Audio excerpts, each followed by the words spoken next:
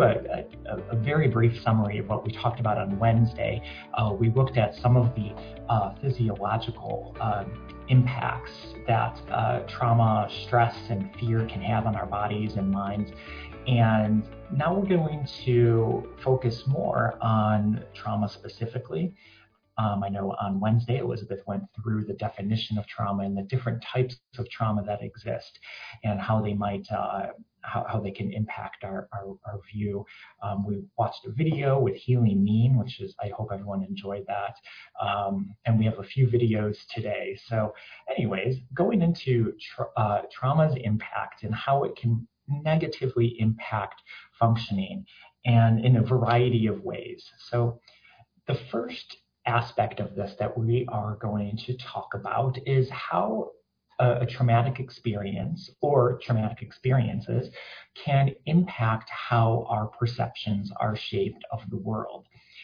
So sometimes when individuals have experienced something that would be traumatic to them, of course, one of the main tenets of trauma is that it impacts their sense of safety and what is considered safe and not safe. And so a new perception that someone might have is that the world is inherently dangerous.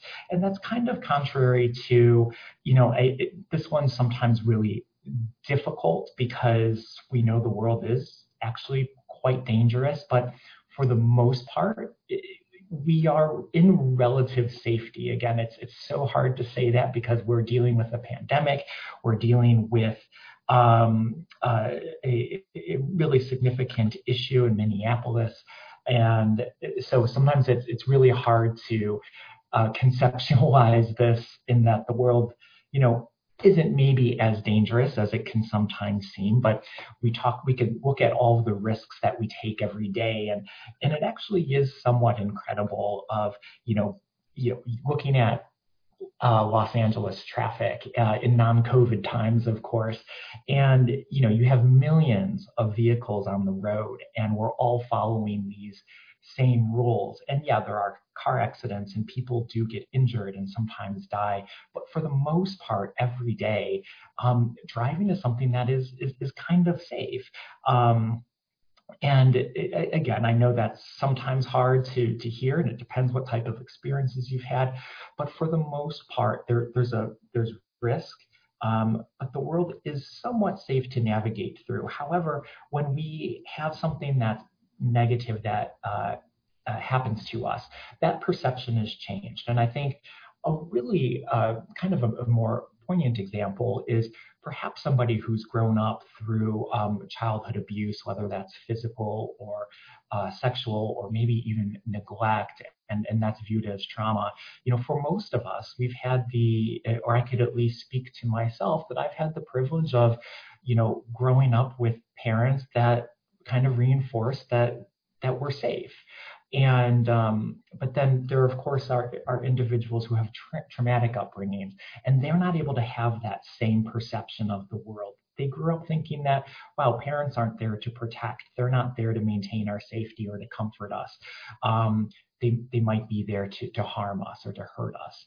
So again, just an example of how that perception can really change. And there's this other perception that maybe people are bad, particularly if the traumatic experience was something that somebody did to someone else. People may think after a traumatic experience that life has no intent or purpose, that perhaps they're not safe. I think that's probably the most common one that we see, that I have no control over my life and that I'm worthless. So not everybody who experiences trauma experiences all of these perceptions, but these ones are pretty common, particularly when perhaps that trauma is even manifested in the way that we would call post-traumatic stress disorder. So a few things I want to point out about these perceptions, that you'll notice that many of them are kind of all or nothing, black and white statements. So like, people are bad. Well, there are some people who are bad, but there's a lot of really good people there too. So that's a great example of a black and white statement, where we can't have such a definitive response to cover such a broad category. again, this is a particularly common feature with unprocessed trauma. And the other point I'd like to make is that the self-image is often damaged or altered in some sort of way. So perhaps, the statement of worthless, and someone who's experienced a lot of physical or sexual trauma growing up or as an adult, when you're treated and disregarded in such a horrible way, that reinforces this concept that I'm worthless. So as providers and practitioners, we have a lot of not undoing, I don't want to say that, but we have a lot of these really negative black and white perceptions to deal with and navigate as we try to help those that we serve. So we're going into the next section of how trauma impacts those. And I think this one is probably one that you all see quite often, but it impacts our ability to maintain and sustain healthy relationships. And particularly when the trauma that somebody had experienced in their life happened within the context of a relationship. So if somebody's in a domestic violence relationship, or similar to my example before of an adult who was abused as a child, whether sexually or physically, or of course even emotionally, that really shapes their ability to form relationships. And it's not the fault of that individual who experienced trauma.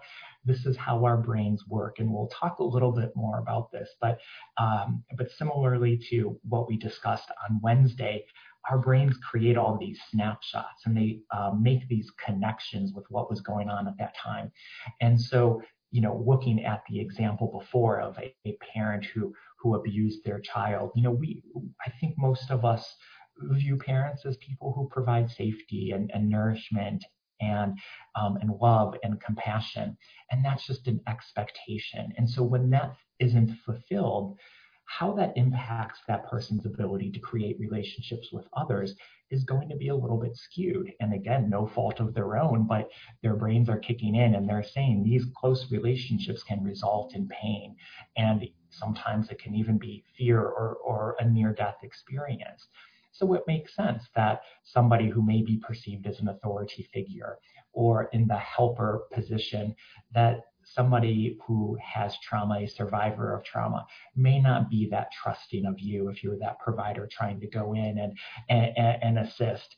And it could be really frustrating for providers too, because I know you all care very much about those you serve. And sometimes those we serve, they don't want to let us in.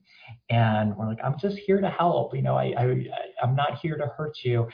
But we can imagine that, well, if they've been hurt by authority figures before, they have every right to be distrustful. They have every right to have a lot of difficulty in creating some sort of professional, healthy, therapeutic relationship with us as the providers.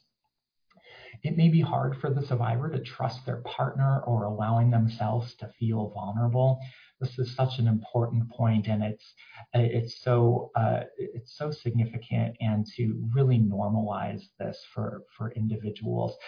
Survivors of trauma may wonder why. Maybe they think there's something wrong with them, that they're not able to feel vulnerable, or they're unable to trust their partner. But it's partially because of those warning signals that our brains are putting out. Again, they're being triggered by this potential intimate relationship. And if they've had an intimate relationship before that was terrifying, then of course those warning signals are going to go off again when the possibility of an intimate relationship, or even the possibility of becoming vulnerable, is presented. And of course, intimacy can be difficult or triggering to the survivor. I think about those who have experienced sexual abuse growing up, and their concept of intimacy was born out of something that was really, really horrifying. So trying to reshape that image and those expectations of intimacy can be a big hurdle for survivors of trauma. And again, I want to recognize that this is not for, not everybody who experiences trauma has issues with relationships or challenges with relationships. It is really unique, but unique to each person. But these are some of the common trends that we tend to see. So talking about triggers, Elizabeth talked a lot about this on Wednesday, or she started that discussion of triggers. And so let's go back and just really quickly review how our brain stores those memories. It creates these snapshots that it can store in the memory to keep us safe from something in the future happening to us again. So, uh, so those triggers, those things that got wrapped up into that memory, they can include a variety of things. And this is just a very limited list, but we have our five senses, of course, but then there's also, the weather could be a possible trigger, objects that were present, words or phrases that were used, of course, places. If somebody was traumatized while they were driving their car, getting in that car again might be really difficult because when they see that car, the brain is pulling out that snapshot and saying, okay, this was a near-death experience. This caused a ton of fear, and I don't want you to do that again. I don't want you to get in that same situation. So it triggers those emotions to say to get our attention, and our brain's just doing what it's supposed to do. It's just trying to keep us safe. Unfortunately, when those triggers remain, they're triggered at times when we're not actually in danger. The threat has passed, and we'll talk later about how to kind of undo some of those triggers, how to rewire those neural networks that were created in our brain so those triggers don't carry as much weight and power. Sometimes people don't realize that they are triggered or what triggers actually exist for them. And sometimes they may not realize this until the trigger is actually triggered, or sometimes somebody may be feeling randomly, a survivor of trauma may be randomly feeling fear and have no idea why. Um, Most likely, one of these things or something that's not even listed on here has been triggered, and that reminder of the trauma is starting to come back into that individual's awareness and consciousness. Um, does anyone have questions about triggers and about how trauma can impact relationships before I go on to the next area of how trauma impacts us? Um, and I'll just wait to see if there's any questions or comments, but you could probably connect this to the story of Regina that we shared on Wednesday, where, she had, I think a good example is, she had that fresh cup of coffee, and when she had the car accident, the coffee went everywhere, of course, and she was able to smell that before she lost unconsciousness. And it may not be a trigger for her in the future, but it certainly could be. It was a pretty powerful sensation, and that she smelled that. And I can imagine that sensation getting attached to that memory and that neural network being created.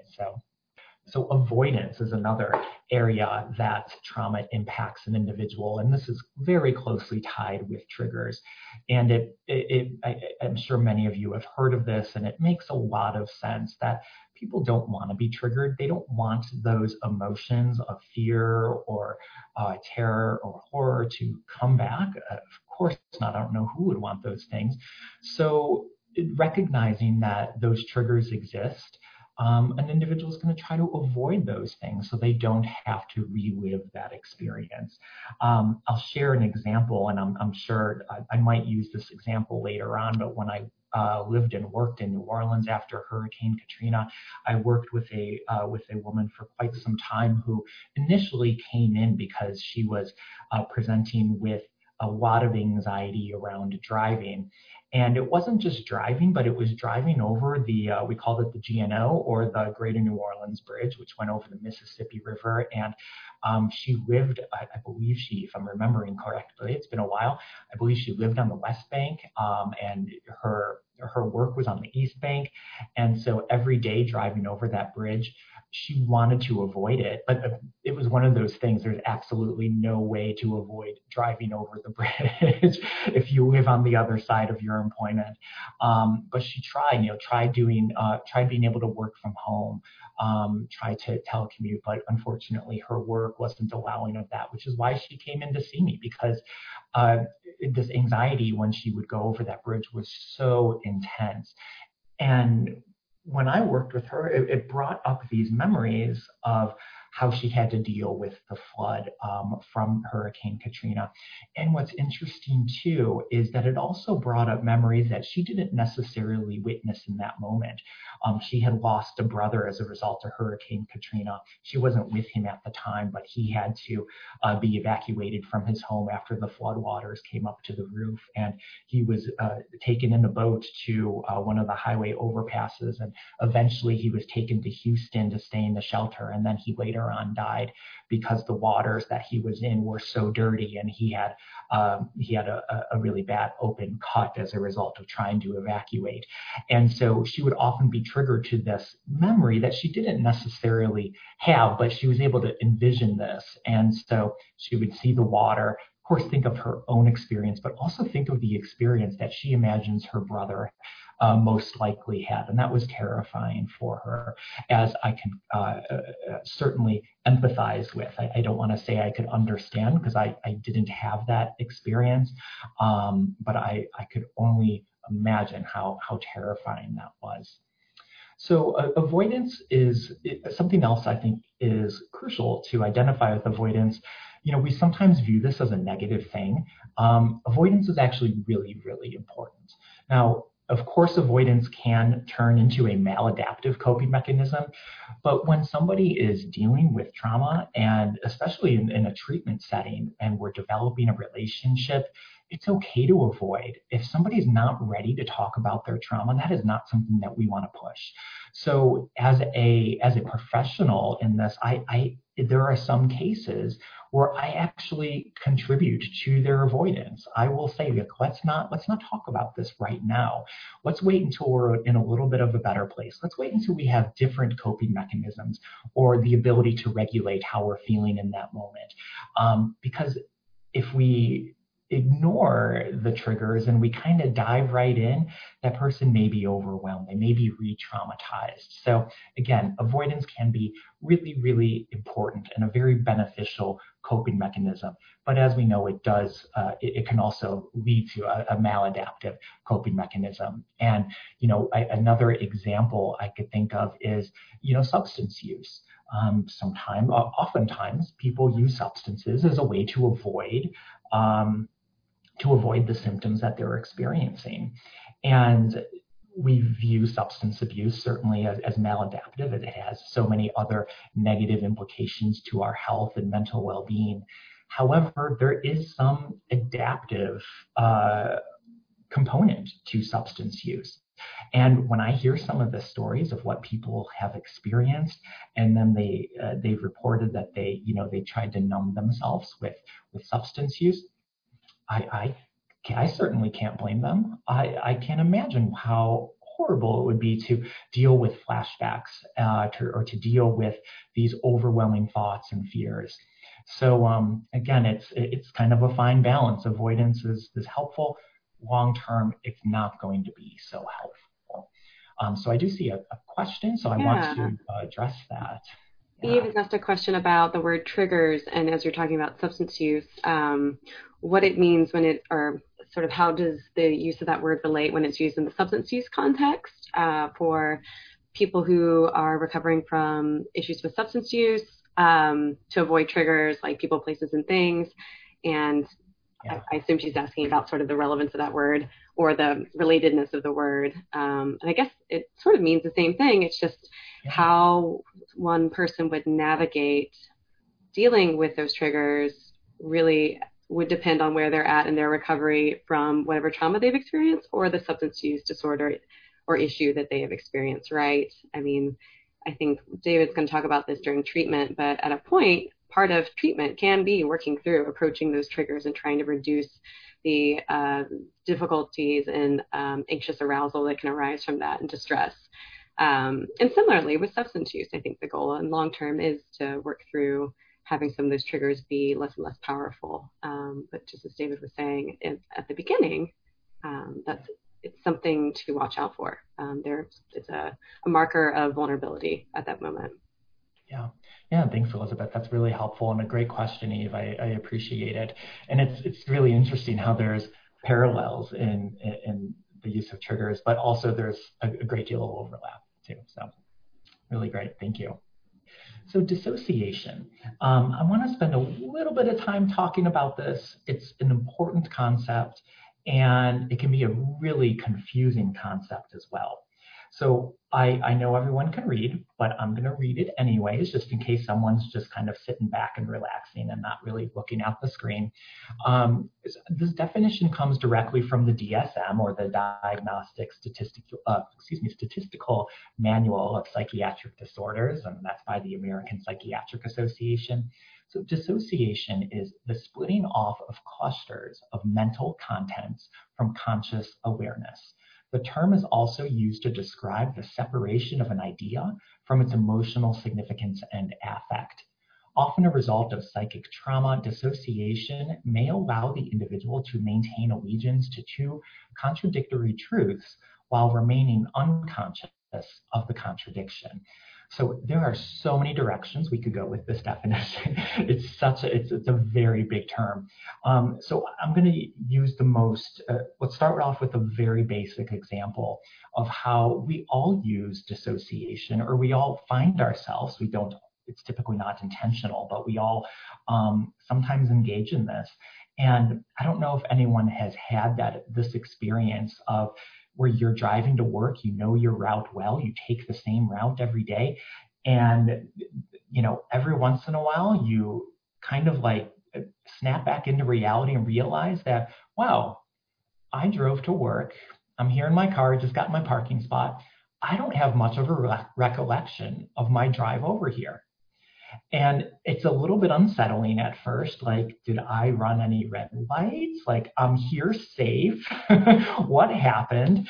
But it's sometimes we get lost in our thoughts, and our minds automatically know how to get to work. It's not like we completely lost consciousness, but you could see that there was a really clear separation of your conscious mind and also some of this executive function that's getting us to work. It just kind of becomes automatic, and we dissociate from that experience. Again, I don't know if anyone else has had that. I unfortunately have had that happen a few times. And yeah, it's a little unsettling, and sometimes you could joke about it like, oh, I had one of those moments today where I drove to work and I don't remember. And also, I should specify, this is without any substances involved. So driving drunk is one thing, which is highly discouraged. There we go. Maribel, thank you so much for validating that. So that's an example, kind of like an everyday example. Well, it's not quite everyday, but that's an example of dissociation. Now, to go to kind of another extreme, and how dissociation can be a very helpful coping mechanism, is that I am working with an individual who she had shared with me how as a child she was raped by her father. And I might have shared this example on Wednesday, but she wasn't able to run from that. She's a child. She wasn't able to fight. Again, she's a child. So she froze in that moment. And in that moment of her freezing, she would dissociate from that experience. So it's like this protective mechanism where her mind just kind of wandered while there are these horrible things happening to her body. She was able to somewhat escape from that, and I think she also has described it as like almost being able to watch from afar, but then not watching and kind of turning away. And again, a really fascinating process. It's and in a case like that, I am so happy that she was able to dissociate in that. I can't imagine what it would be like to not be able to, even if it's just a little bit, escape some of the horrific things that are happening to you. So again, that's kind of on the other extreme. Now, with dissociation, with the example I just shared with a woman that I'm working with, that was a very adaptive coping strategy. That was a really important thing. But once the trauma ends, and I don't mean just once that particular trauma ends, but once she's safe, when she grew up and she was no longer faced with that threat of her dad, sometimes dissociation can continue to happen. And so when you're working with somebody who has a trauma history and has survived, sometimes we can see that. We can see that they all of a sudden during session or when we're working with them or talking to them on the street, they just automatically check out. And it may seem like they're just not really there, not paying attention. And that could be an example of them dissociating in that moment. And it could happen without us really wanting to do that. So that's why this is certainly a maladaptive. That's when it crosses the line into a maladaptive coping mechanism. Now, dissociation can also be even more extreme, and I'm only going to speak a little bit about this. It's not my area of expertise, so I don't want to I don't want to say things that I don't have evidence to back up, but there's a little bit more of an extreme of dissociative identity disorder, and I'm sure many of you have probably heard of this, and this is the disorder that was previously known as multiple personality disorder. And it's such a demonstration of how our brains can segment out these very unique and different identities. Again, a very classic example of a relatively extreme form of dissociation. So hypervigilance, this is when we're just a little bit more, we're really checking out our surroundings. We are feeling like we are on guard and that we are ready to react to anything that comes our way. And so you may startle easily, which is a little bit different than hypervigilance, but I kind of lump them together because I think they're very similar. But you might have a really heightened startle response, or if somebody who's hypervigilant, you may notice that they're certainly looking around, or they may notice something out of the corner of their eye that, if we weren't hypervigilant, we probably wouldn't have even noticed. But again, it's that sense of safety that has been put in jeopardy, and our brains are activated to be on guard and to make sure that our brains want to keep us safe. So this is a really helpful thing. Being hypervigilant in a threatening situation is incredibly important. But then when that threatening situation passes, we may still feel hypervigilant, and it may not be necessary to be that hypervigilant. It causes us to be, it's difficult to stay in the present moment. It's difficult to, perhaps focus on what somebody else is saying to us. It might be difficult to really be present in a relationship, depending on the context of this. So this is a pretty common feature that we see with those who have survived trauma. But even if you have an experience where it wasn't necessarily traumatic, like we can still see this hypervigilance. If anyone's ever been in a car accident, and sometimes it takes a while after that car accident, like where you're in a car and like you're just really, really focused on all of the things going on around you out of fear that you will get into another car accident. So again, not necessarily bad, but then it's really stressful and it's hard to be present. It's hard to think, and not always helpful when it keeps going. And so that kind of segues into this past is present. Oftentimes, survivors of trauma, they're responding to those cognitions and emotions in a way as if that trauma that they experienced in the past, as if it's happening today. So going to that car accident example, perhaps that car accident was 6 months ago, but you're in your car now being really hypervigilant and looking out all of your windows and looking in your rearview mirror constantly to see if anyone's tailing too close. You're not actually responding to that present moment of being in a car where there may not be any threats, but that response is really to something that happened in the past. So this is such a key concept. And when you are working with somebody who has trauma, and one of their responses may seem a little odd or may not seem proportionate to what's going on, it may be because that individual is actually responding to something that happened in the past, but the brain is triggering that response in the present. So I only have about 10 minutes to go through 5 examples, which hopefully will be enough. And actually, I just want to check my other slides here to make sure I'm allocating my time correctly. Oh, good. Okay, I am.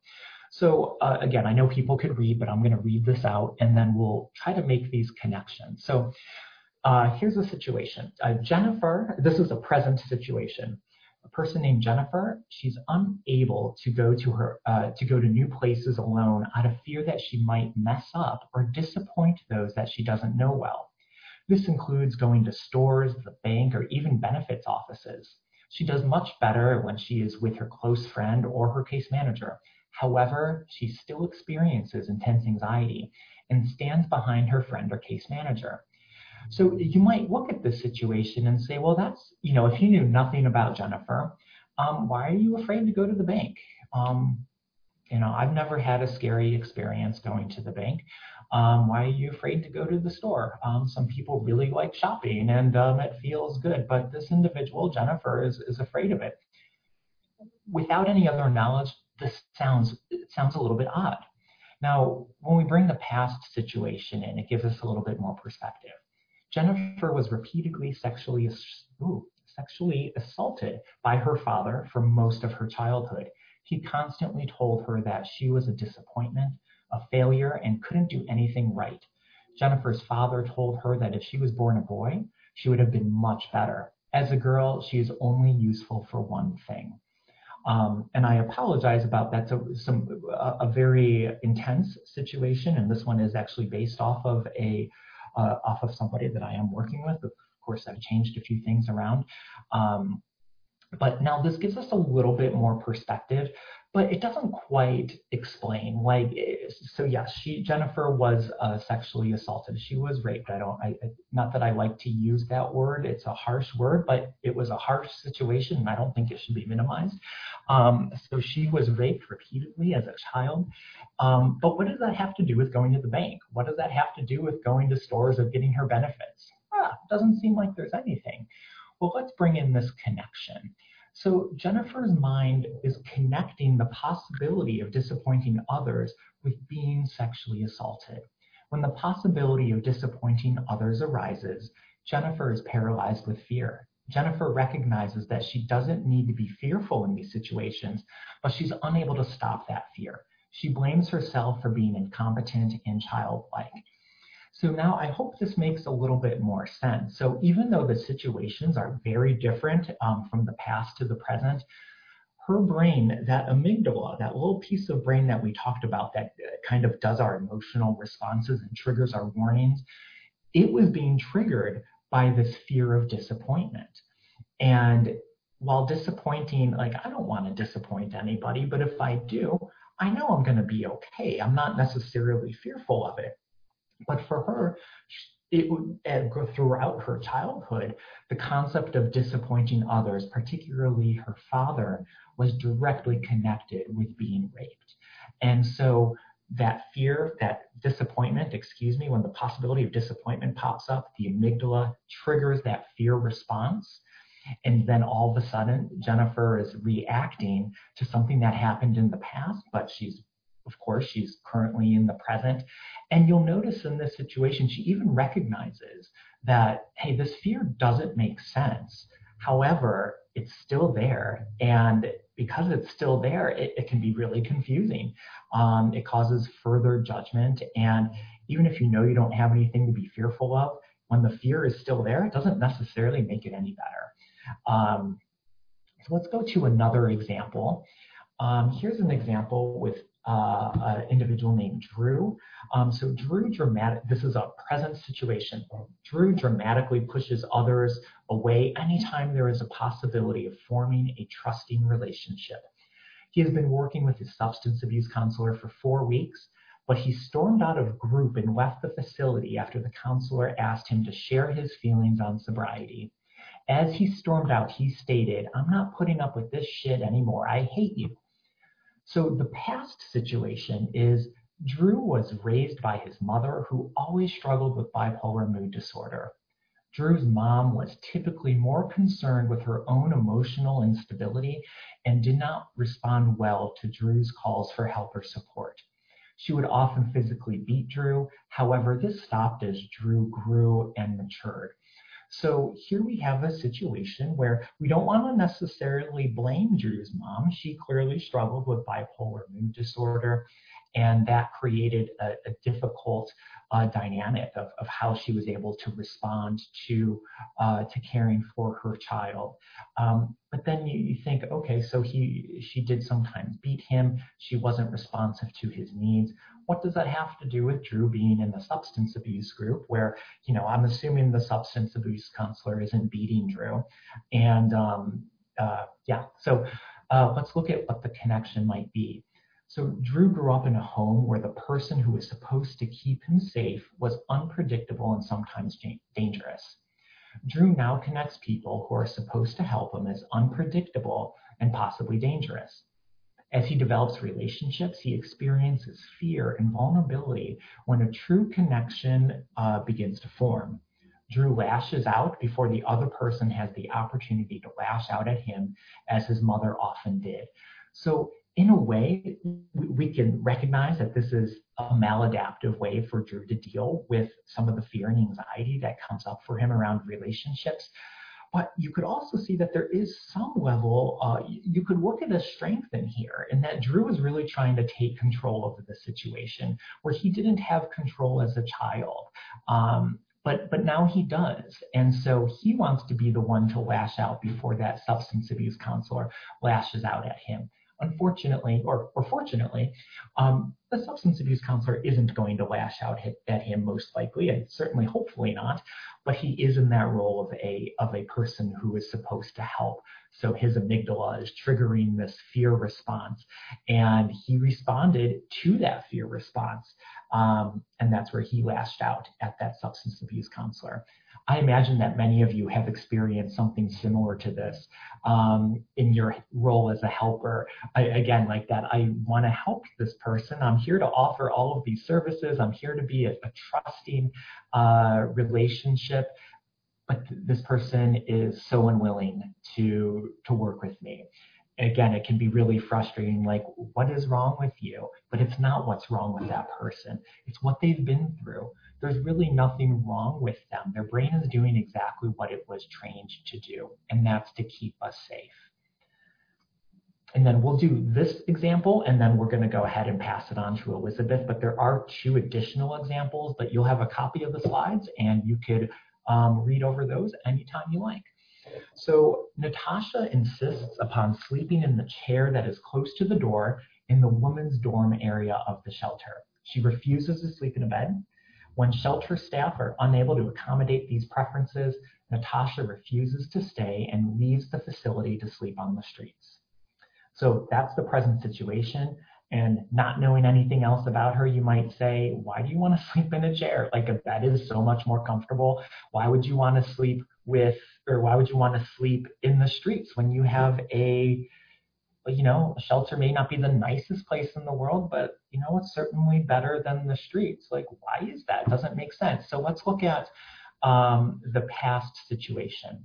As an adolescent living in the public housing project with her mother and sister, an intruder broke into their apartment through a window during the night and raped Natasha. So now we can see a little bit that there is a really horrible traumatic event that took place in Natasha's life. Again, it's different than what she's experiencing presently, but you can start to see that there are connections here. So the connection is Natasha continues to be hypervigilant, so she always wants to see if there's a threat around her, and wants to be aware of anyone entering or exiting the space where she is sleeping. If anyone does enter the dorm area who shouldn't be there, she wants to be the first person to witness the intrusion and respond. If she is not able to have this arrangement, she feels fearful and insecure. So this is also an example. I changed it a bit, but this is somebody that I worked with in New Orleans. And it took me a while to figure out this connection because I didn't know about this experience of when she lived in the housing project, because it took her quite some time to share it with me, and for good reason, of course. But yeah, I was really struggling with, why don't you try sleeping in the bed? You might sleep a little bit better. But honestly, she probably wouldn't, because she would be so fearful that she wouldn't be able to see what's happening. And again, I think there's I think there's a lot of strength in this, in that she wants to be in control. And she was able to, or she tried at least to create her environment or her context in a way where she would be in control. Unfortunately, the shelter didn't understand that, understandably so, and it might have been a fire hazard. And for a variety of reasons, they probably couldn't have her sleeping in a chair in front of a door. That doesn't seem like the safest place. But for her, that was her taking back control, and that was giving her a sense of empowerment. That like, if someone's going to come in here to do something bad to us, I'm going to be the first to know. I'm going to do my best to fight. I might get hurt in the process, but that's okay because I'm going to be in control of the situation, not this intruder. So Beatrice, I thank you for your comment and kind of summary. But it's not what's wrong with that person, but what happened to that person, and it's so worth reiterating that point. There isn't anything wrong with those who have traumatic histories. There isn't anything wrong if they have post-traumatic stress disorder, but it's what happened to them. And our brains are doing what they're supposed to do to keep us safe. Sometimes it just requires that, as we'll talk about in the treatment section, it requires some work because those neural connections in our brain are really, really strong. And so we just have to do a little bit of kind of undoing that. So that way someone's responding more to what's in the present as opposed to what's in the past.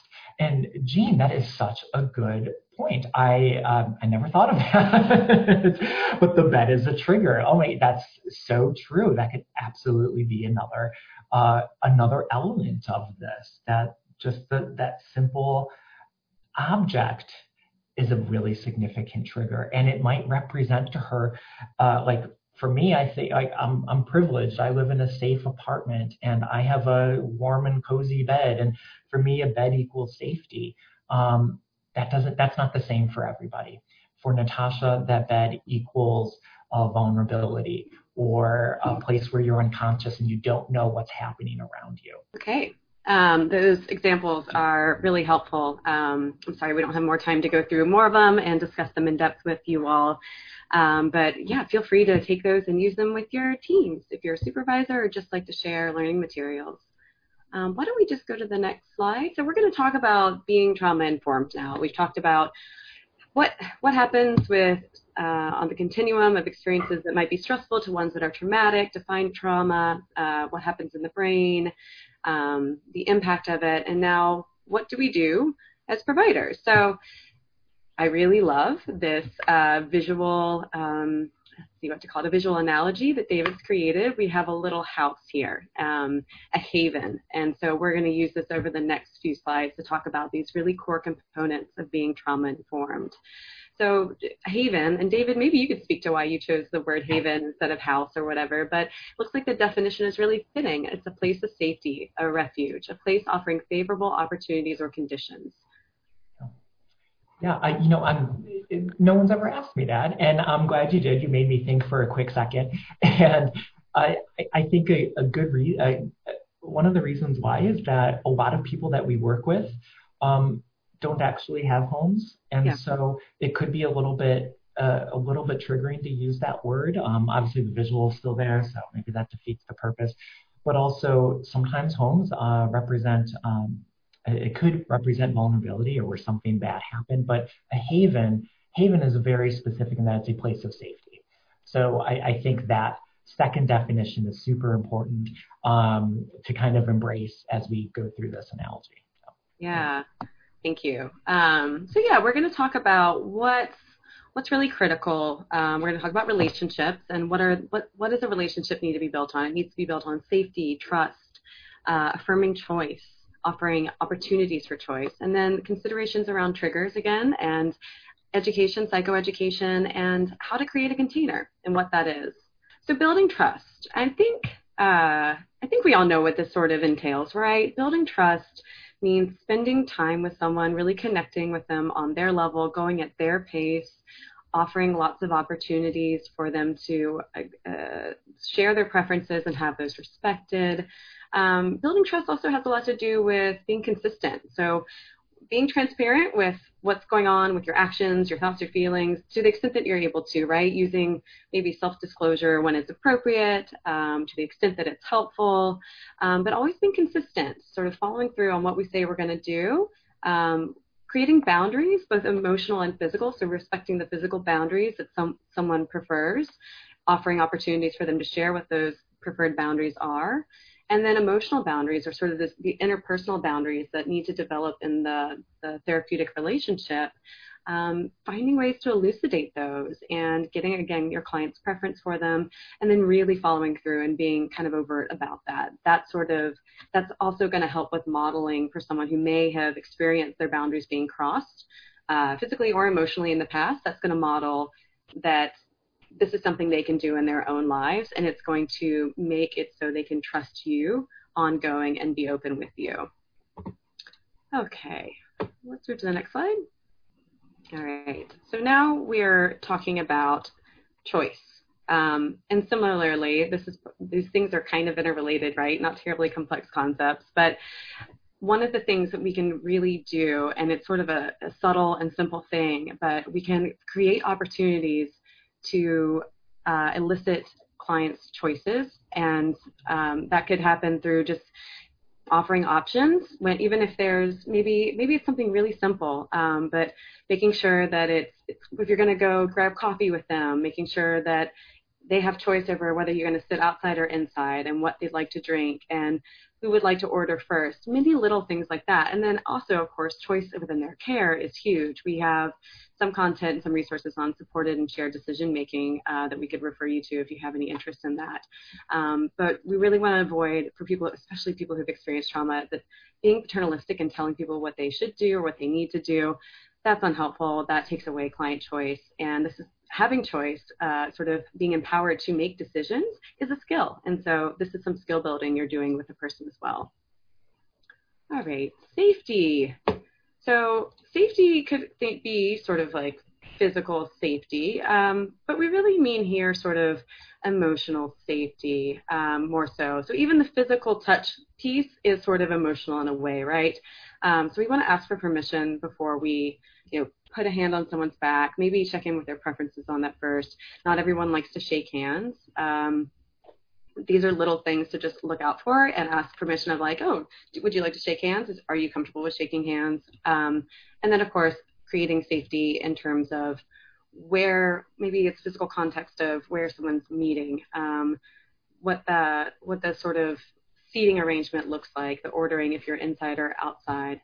And then safety also has to do with making sure someone feels sort of safe within the conversational content that they're sharing, making sure there's space for that. Safety might be if you're working with someone, quite literally, who's in the midst of trauma, if they don't have a private space to speak within, let's say they are in a home that's experiencing domestic violence, those are some pretty concrete issues that need to be attended to around safety to make sure that further risk, someone's not worrying about further risk while they're conversing with you. Okay, let's go to triggers. So as David mentioned earlier, Regina is a good example to think back to. What might be some potential triggers for Regina? So the coffee could be one, but if you're working with Regina, let's say you were wanting to transport her somewhere. How might you address the fact that riding in a car could be a potential trigger, and how that might impact the work you're going to do? If you had to ride in a car somewhere, maybe what you would do to sort of help her manage her feelings, manage her emotions, her distress levels would be slightly different. Maybe you would focus on some other topics than doing something really deep and therapeutic that day or going into another really stressful activity immediately. You might think about that. Any other examples of this come to mind for anyone? Managing triggers, things you look out for.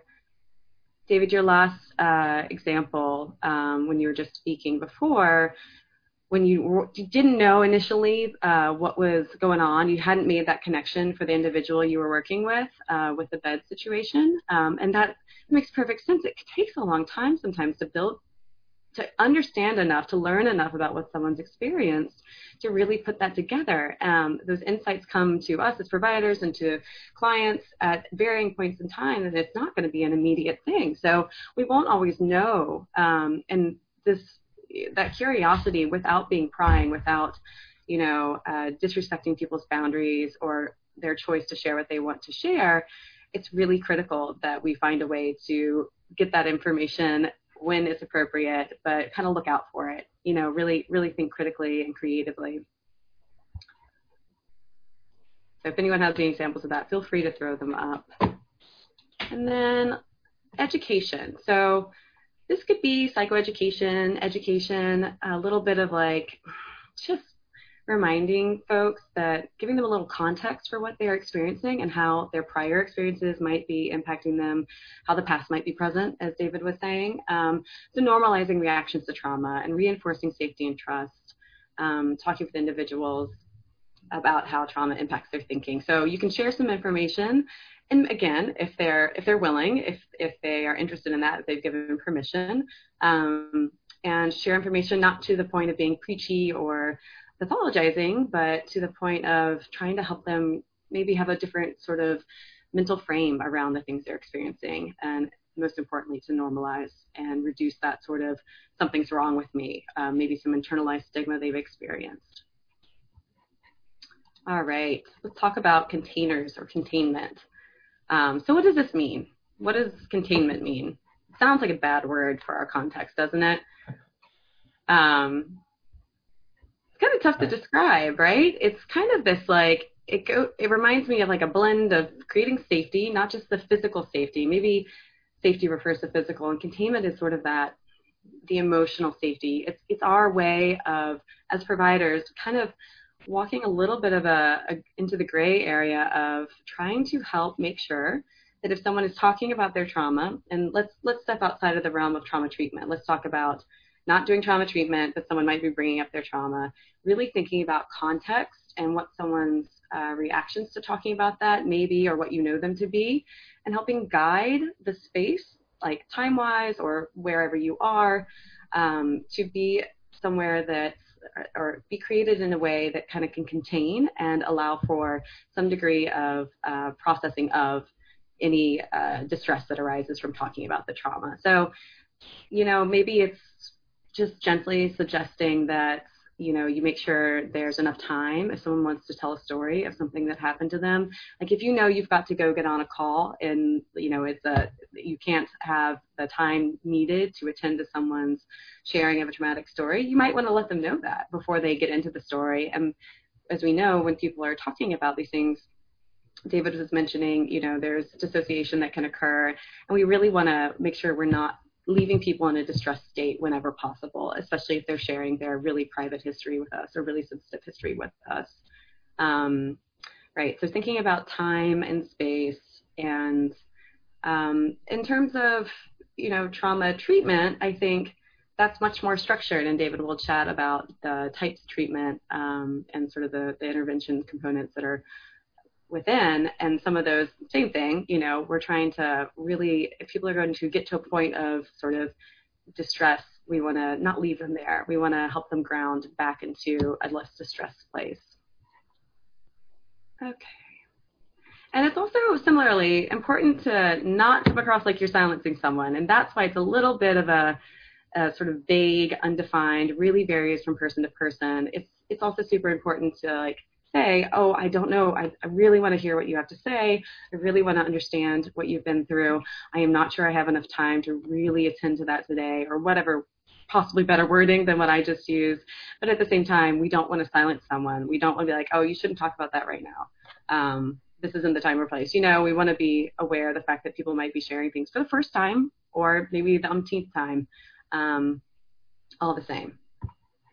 All right, so talking about trauma, this is just an overview of what we've basically already discussed. We want to find a way to be aware of the specific traumas that people have experienced and cognizant of the stress responses related to that could come up. Discussion has got to go at the speed of the individual. We can't set an agenda for learning about someone's trauma or trauma treatment for that matter. We need to just ask. We need to ask about, hey, how are you feeling right now? How, what's in trauma treatment, we talk about SUDS. What are your stress levels? Are you checked in right now? Are you checked out? Are you kind of here right now, or are you not? Finding if people have gone to a place of dissociation, just checking in with them if their heart's racing, if they're feeling anxious, or if they're feeling nothing at all. Those are important things to look for. Learning their sort of interpersonal dynamics, those signs that can come up if they're going into one of those states. And being able to look out for that and finding shared language that feels comfortable to them to check in on it. Details are not important. We don't need to know everything. I know the curiosity might be there, and just as it's so important to understand what someone's experienced and how it can impact their wellness currently, we don't need to know every detail. So being careful not to pry or be curious past what is truly helpful to the individual we're serving. And then we can't question the validity of a traumatic experience. And I really don't think, I'm betting no one in this training has kind of found themselves in that boat. I'd like to think that's sort of an antiquated sort of perspective on trauma. If people tell you an experience that they've had, let's say even people who experience psychotic symptoms, it's still important to not question whether something is maybe a delusion or a real traumatic experience, because what they're sharing is what they're sharing, and we need to just work with that at face value. Okay. Yeah, and I don't know if you're about to comment on Eve's comment, but it's... I was just about to read. Yeah, I was going to pull that up. So she's referring to talk of consolidating mental health facilities at the hospital, and if somebody has a negative association with inpatient services and they have to go to the same place for outpatient services, would that be potentially triggering? And certainly it could absolutely be a potential trigger. It just depends on how that experience was for them when they were in the hospital. Right. And I guess another point that I think is really important is to recognize is that there is it's sometimes impossible to avoid triggers in life. And through treatment, we don't always want to avoid triggers because that limits who we are as a person. It limits where we can go, what we can do. So in some ways, it's okay. Like we may make a mistake when we're working with somebody and accidentally trigger them.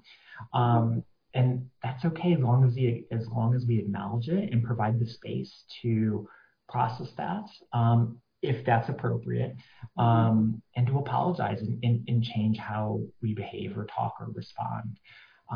And so for somebody, if this were to happen and somebody didn't want to go to the facility because it was so triggering, because it reminds them of when they were there for an inpatient, I would imagine someone would need just a whole lot of support and need to develop a trusting relationship with somebody so that they know maybe they could go with that person to the hospital or for that appointment, so they could be reassured that they're safe. But it's a really great example, Eve, and I'm glad you brought that up. And again, it just reveals that, yeah, there are triggers that we're not going to be able to avoid, and sometimes we do it accidentally, and that's all okay. What's important is how we respond to that.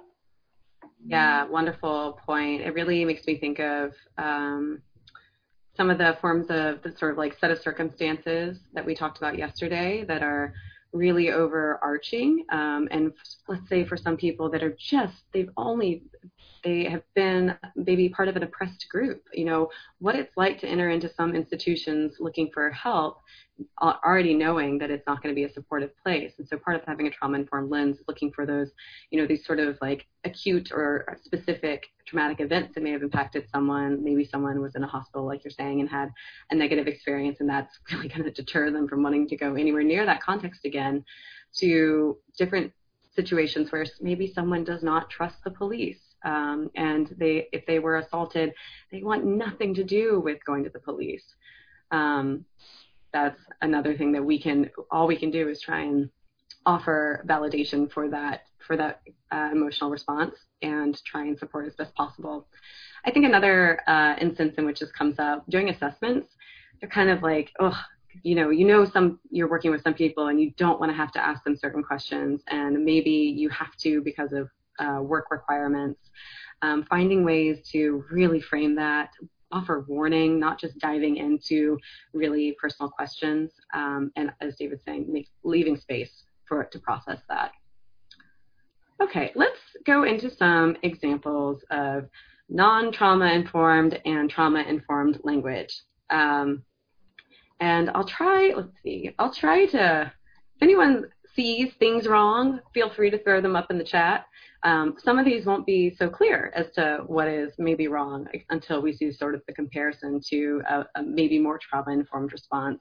And some of them you might not agree with. So tear them apart, throw your criticisms up, we'll talk them through. So then in this first example, we've got Nadine, you can't keep doing this. Crack is going to kill you. Just stop. Right, what's wrong with this picture? So we've got, this is me, let's just say it's me. I'm only focusing on the harms and the negatives related to her use. I'm not thinking about what crack might do that's protective or supportive to Nadine, and I'm telling her to stop. So I'm using directive and really disempowering commands, honestly. Let's go to the next slide. So a more trauma-informed way of communicating around this topic might be, Nadine, do you mind if I share a concern with you? I'm worried about the impact crack smoking might be having on your health. Would you be okay if we talked about this habit? So that's David, who's really trauma-informed, saying that. And is this better? Does this make sense? So we're asking for permission, or David's asking for permission. He's expressing concern. He's not telling her, that something bad is happening to her, and he's asking permission again. And he's using some really like destigmatized language, like calling it a habit, and impact, things like that. And what would we do if she said no after the first question? So what would David do if Nadine, do you mind if I share a concern with you? And she was like, no. I mean, I do mind, sorry. How about she says yes? She does mind. She doesn't want to hear David's concerns at all. So David has to go, okay, all right. Yeah. Cool, thanks for letting me know. And then maybe talk about something different and reassess, think about, is there another, what does he need to do? Is it the way he framed that question? Is it maybe she doesn't, like the word concern being used? Maybe that doesn't feel good for her. Get to know her a little better, find other ways to ask permission in a way that feels good for her. And she may never want to talk about her drug use, and that is okay. These are sort of the realities of the work we do, and being trauma-informed really highlights the importance of that. It's a great follow-up question, Elizabeth. I appreciate that. And I just think about, like, if we were to continue to say, no, I want to talk about your crack use, like that's now like, obviously I have an agenda as a provider, right. Disregarding her. And until I've been in Nadine's shoes and experienced her life, I don't think I have the right to say, you need to stop using crack, because that the crack may be keeping her safe from really terrible emotions and thoughts. And so. Right. And so maybe if David spends some time talking about not her use, but just crack and what she thinks about it at some point, they just have a open conversation. Maybe that's a way to get in there so she can start to trust that David's not just there to take that away from her. Okay. So this is back to me. Hi, I'm Jean. You've been assigned as my client. I'm looking forward to getting to know you. Seems nice. I think it seems nice. Fine with me. How can I not be trauma-informed? So what could be better here? Let's use David's version. Hi, do you mind if I introduce myself? Asking for permission. My name is Jean, and I am a case manager, identifying myself. If you agree, I would love to work with you. So still expressing excitement, interest, and wanting to know this person, but really reminding them that they have choice. And there might be instances where someone doesn't have so much choice. I'm thinking of conservatorship, instances of holds or incarceration. There's still ways to offer choice and opportunity for someone to express preference. And we really want to always highlight those wherever we can. Okay. Great. Yeah. And if I could add one thing to that, Yeah. I don't know how often this could be triggering for somebody, and maybe I'm, overdoing it, but, like this original statement, you've been assigned as my client, that communicates some sort of ownership. And I think everyone knows that doesn't mean your own, but I feel sometimes a little uncomfortable with that, to say, oh, you're my client. Well, you're not mine. I'm here to work with you. Like, and again, I might be overthinking that, but for whatever reason, that tends to just not always sit well with me, and I try to adjust my language. Oh, very good point. Thank you. Okay, on to the next. So it's me again. You must be scared to go back on the streets. I totally understand. Let's discuss a plan to keep you safe. Right. So one piece of information we don't have here is if I totally understand or not. Have I lived on the streets? I might totally understand. Probably still not, though, because we can empathize and we can try and understand people's experiences, but we are all so different, and we can never say we totally understand anything, right? Let's discuss a plan to keep you safe. Seemingly okay, but let's do it in a more trauma-informed way. All right, so David then says, how are you feeling about having to go back out on the streets? I can't imagine what that is like for you. I've lived on the streets before too, and I was often afraid. Would it be helpful if we discussed how to stay safe? So there, again, lots of asking permission and curiosity of how are you feeling, not just assuming what someone might be feeling. And, sometimes when we reflect people's emotions, if we know them really well, we can venture a guess, right? That's sort of I think of that as like a strong MI skill. You can just sort of deduce that someone might be feeling scared from a number of pieces of information. But if we don't really know that, we need to just ask how someone's feeling. And generally, that's going to feel, good and validating as well. And in this situation, it looks like I had lived on the streets before too, or David had, and had experienced fear. What we can't do is ever make things up to say, hey, I relate. So if I haven't, this is pretty obvious. If neither of us have, we can't say that, just to offer that sort of, hey, I really hear you. Okay, so I see some comments. Maribel, you said, what if you say I have been assigned to you? Yeah, you could say it. I remember sometime years ago saying something along those lines, and someone was like, oh, you're assigned to me, so your boss is making me work with you. And I was like, oh no, I want to work with you. I do. You're no burden to me. Like, oh, what have I done? Gosh, and you can't know that, especially when you're just meeting people. But right, I guess we trial and error it out, and then we take ownership and accountability, and are just human and vulnerable when we make goofs upon meeting people. So I don't know. That's up to you to think on if you want to use that or not. All right. I love this language reframe to asking permission, but I'm wondering how we can still use these ideas in instances where we need to enforce a hard boundary, like a client sexually harassing someone in the environment, for example. Right. I think there's still room. Oh gosh. So if you're addressing, let's say that you're not in the moment of observing someone sexually harassing someone, let's say you're talking to them about it after the fact. You would still want to ask permission to talk to them, or frame things in a way of warning, like, I have to talk to you about a thing, and offering choice and options wherever possible. Like, would you like to come to my office? Should I come meet you at appointment, or come to your home? Still creating instances where there's more choice and there's respect, because someone does not deserve less respect and autonomy necessarily, just because they've been doing something that is not very good to other people. They've been harming other people. And we work with many people who have caused harm to other people or are doing that. So still coming from with respect and with concern and curiosity, questioning what their experience might be, asking how they're doing, what's going on for them. I think there's still small ways to do that. We never want to take on the role of disempowering people who, even if they're doing something we don't agree with, or that is categorically not good. Okay. They're really great questions, and it's like Yeah. there are still choices, and each of those choices comes with a set of consequences. And so being able to, and I think we'll talk about this a little bit later as well. Yeah.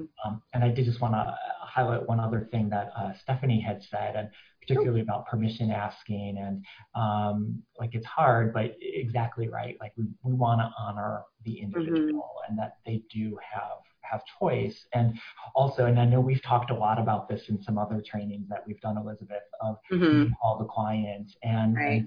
I know there's a variety of terms out there, and really it sometimes is helpful to just ask, like, how do you want to be referred? I mean, I think you used to talk Mm-hmm. about this, Elizabeth, of if you're on a phone call with another professional and that person you're working with is also in the room, maybe saying before, like, hey, I'm going to call your doctor. Is it okay if I say I'm working with a client, or do you prefer if I just say, hey, I'm working with David? Right. Giving them some choices to recognize that we respect how they feel about different titles and terms. Yeah, absolutely. This is the one instance sometimes where, asking people how do they want to be referred to? Because sometimes you might be on the phone with a provider scheduling an appointment. Do they want to be, hi, I'm calling to make an appointment for my client? And this is the one other instance in which, you might say, you might use a label, a term, a kind of a role label that really doesn't sit well with them. So trying to ask where we can, or just avoiding that when we can. All right, I'm going to skip over this one, go to the last one, just in the interest of time. All right, how about you really shouldn't be having sex with other homeless people? I think we all know this is just not good. We're being directive, judgmental in multiple ways. So a more trauma-informed way of saying, not even reframing really that one, but just talking about this might be, sex is an important part of life for many people and nothing to be embarrassed about. Is it okay if we talk about how to be safe? So trying to sort of affirm the thing that there can often be a lot of shame or embarrassment around, that it is a healthy and normal part of life, and that it's safe to talk about in this context and to ask permission again. So I'm going to kind of move quickly here. The last slide here with these beautiful colorful bubbles, it's just a summary. So these are the things we can do. We can listen with intent and curiosity. We can offer options. We can focus on safety, choice, acceptance, and empowerment. And when talking with someone, stop everything else that you're doing, or be transparent about your multitasking. Give full attention or explain why you're not. Avoid saying you can't, you should, and you need. So no paternalism, no directing, no advising without permission. All right, so trauma-informed consequences. Oh God, David, I can't remember what the cat thing means now, but so what this refers to, just trauma-informed consequences. This is this nice sort of concept that applies for instances where there might be rules.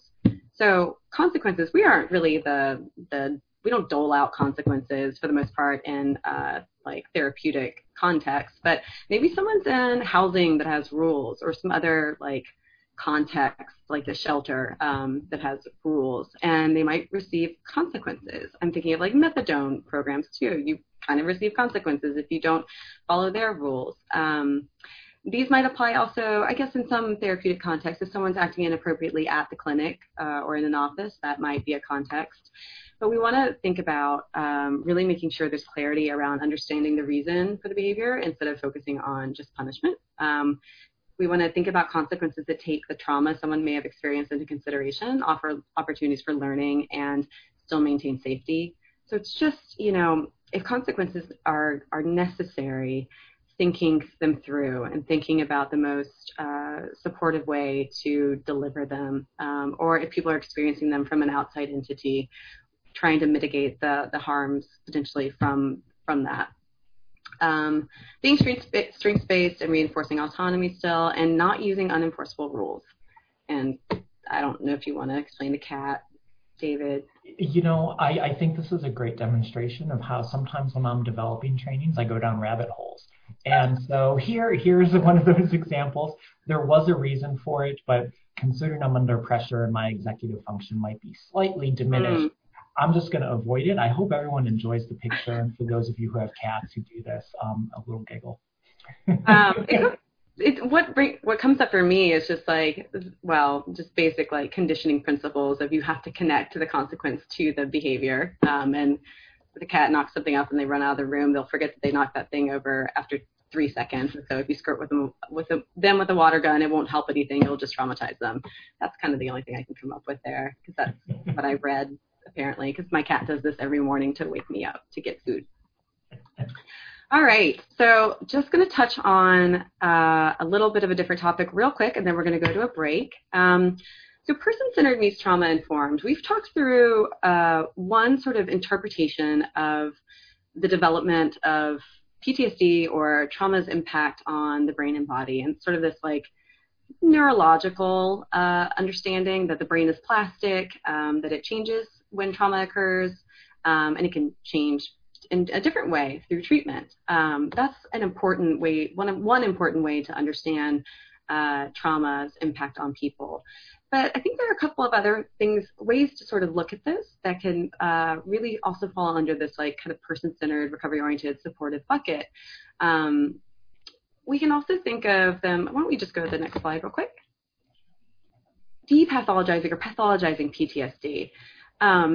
We don't really, most certainly, we don't want to take away from the severity of someone's experience. If they have full-blown PTSD, if they meet that criteria, whatever, then they are diagnosed with what is then a mental illness.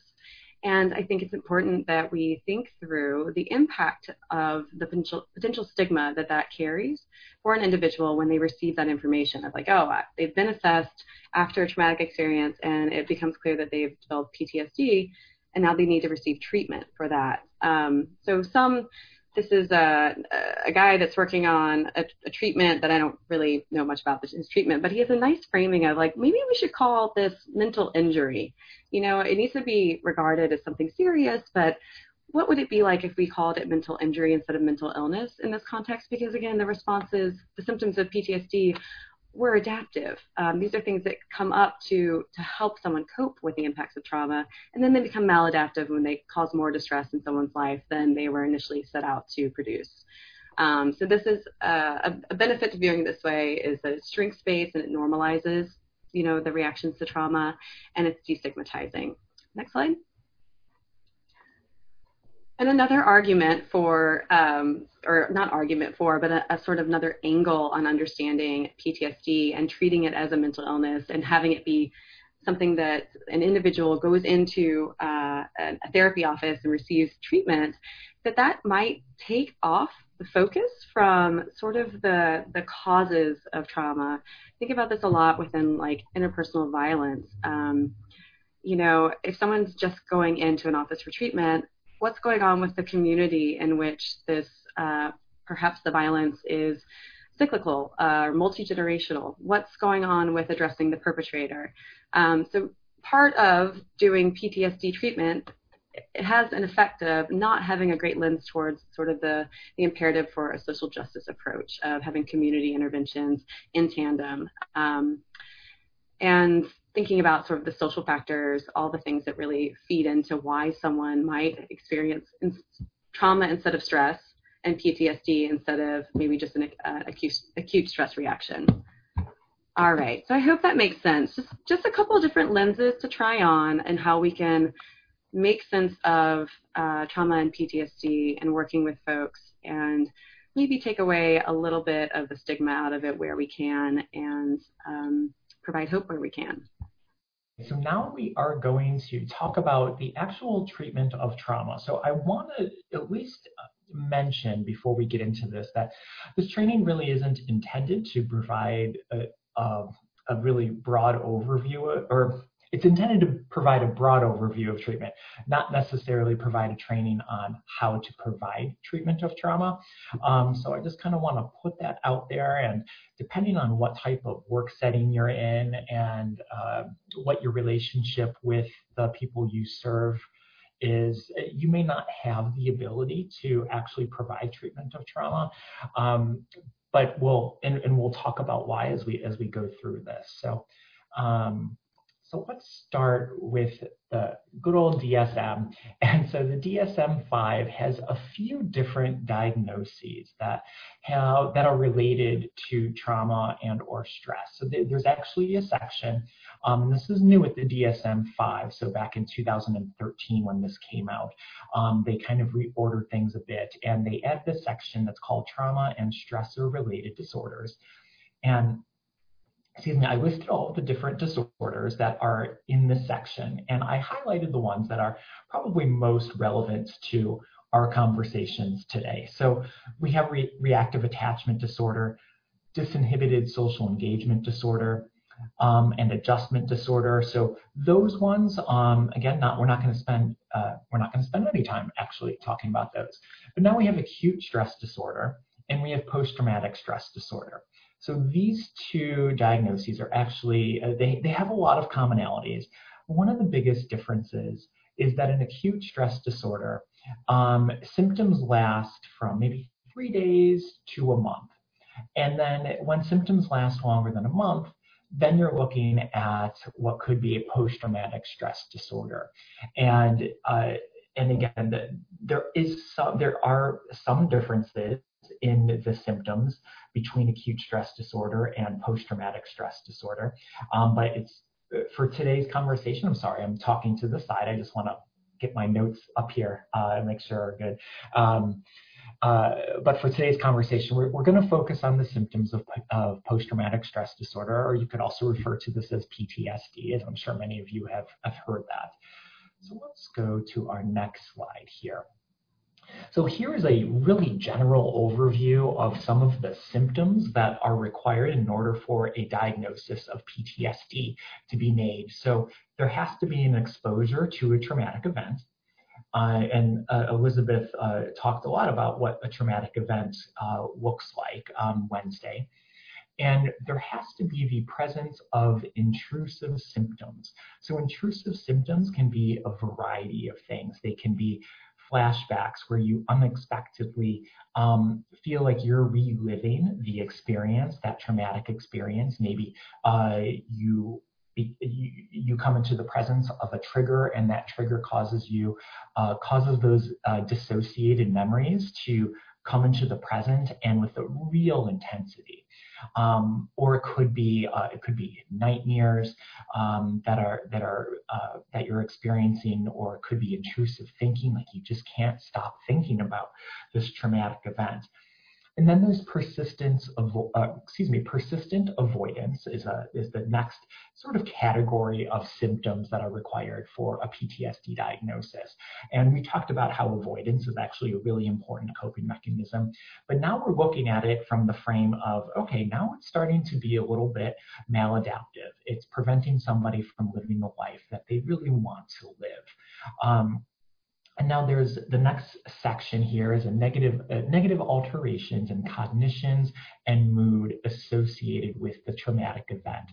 So in other words, they might be feeling fear and depression, or their thought process might be very negative as it relates to that traumatic experience. And then marked alterations in arousal and reactivity associated with the traumatic event. And that refers to this hyperarousal that we had talked about before, or hypervigilance, and also that heightened startle response. Those things are also required to be part of this PTSD diagnosis. Now, I don't like to spend too much time, clearly, because I didn't. I don't like to spend too much time on the actual diagnosis, because I think it's really important it's basically a continuation of what Elizabeth was talking about of, it is important, there is a necessity for pathologizing sometimes. Being able to have a diagnosis to help contain this set of symptoms can be important for research. It can be important for maybe the individual. So they they don't feel like they're crazy or that they're the only person. Like, no, this is the thing. This is an actual mental health disorder that people experience. And sometimes seeing that diagnosis can actually be validating, not for everybody. For some people, that's really helpful. For other people, it could be even more disempowering. So, so PTSD, that diagnosis, again, important, but I don't like to focus a whole lot on it. And so when looking at treatment for trauma, here are some things that are also important to keep in mind. That not everybody, I'm going to skip the first one. So first, not everybody who experiences a traumatic event, that doesn't mean you're going to develop a post-traumatic stress disorder or even an acute stress disorder or even an adjustment disorder. Like we talked about on Wednesday, there are so many different factors that contribute to how somebody perceives an event that happens to them. And a lot of those same factors fall in line with how that trauma manifests with that individual. So some people can experience things that are highly traumatic, yet not actually develop any sort of post-traumatic stress disorder. They might have a few symptoms of that fall in line with the diagnosis, but they're not meeting the full criteria. And then also along, kind of in that same thought, not everybody who experiences trauma needs treatment. A lot of people experience things that induce fear and anxiety, but they might be able to process through those experiences on their own, or maybe with the help of family or friends. Maybe they have really great coping mechanisms. Maybe they use journaling and meditation. And they're able to work through it without having to seek professional help. But when somebody does feel that they need treatment for the trauma that they've experienced, it should not begin until that person is in a safe place and that they feel relatively safe. I put relatively because sometimes when somebody has experienced trauma, they may never, prior to treatment, they may never feel truly safe. Again, very individualized, but are they relatively safe? And do they want to work through their trauma? So going back to asking permission, it's similar to that. Like, they have a choice in this. They have control over this. I actually just started working with an individual in private practice, and I only say that just to recognize that there are very big differences of somebody who comes to a private practice versus somebody who goes through an FSP team. However, this individual reported to me that he's experienced trauma in his life, and so it was really important to me to make sure, like, is this something you want to work on? And if it's something you want to work on, you let me know when you're ready, because I am not going to push this until you tell me that this is something that it's okay for us to talk about. And interestingly, he did share with me recently at the end of our session that he would like to start talking about it. And I said, okay, well, maybe our next session we can begin that conversation. But before we do that, I'm going to check in with you at the beginning of session to make sure you are still feeling okay about that. We do not want to force treatment for trauma, because it could be even more damaging if we do that. So I can't emphasize how important that is. So there are, and I'm sure many of you are aware, that there are many different specific models for treating post-traumatic stress disorder. One of the ones that pops up in my mind most frequently is EMDR, or eye movement desensitization and reprocessing. That's a very specific treatment for post-traumatic stress disorder. There's also narrative therapies. There are exposure therapies. There are frameworks within a cognitive behavioral therapy structure. Again, there's a variety of them. And it's not helpful necessarily to go through all of those different structures, but there's actually, there have been a few studies, and the one that I really like and I think is really helpful is the one that's referenced at the bottom of the screen, where the authors, they actually looked at all of these different treatment studies, and they were able to pull out these 4 important phases of each of those different treatment models. And even with those specific treatment models, when we go back and look at that book that I had talked about on Wednesday, Trauma and Recovery from Judith Herman, her model for providing treatment to trauma also follows these same sort of phases.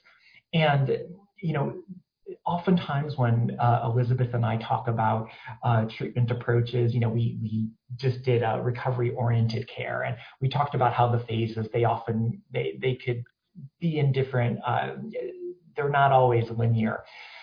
With trauma treatment, there actually is a little bit of ordering that's necessary to do that.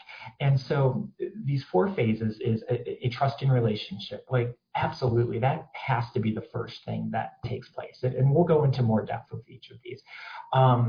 But without a trusting relationship, it's going to be hard to move forward. I'm not saying it can't be done, but it's really hard for me to imagine that treatment will be as effective as it could be if there's not that strong relationship.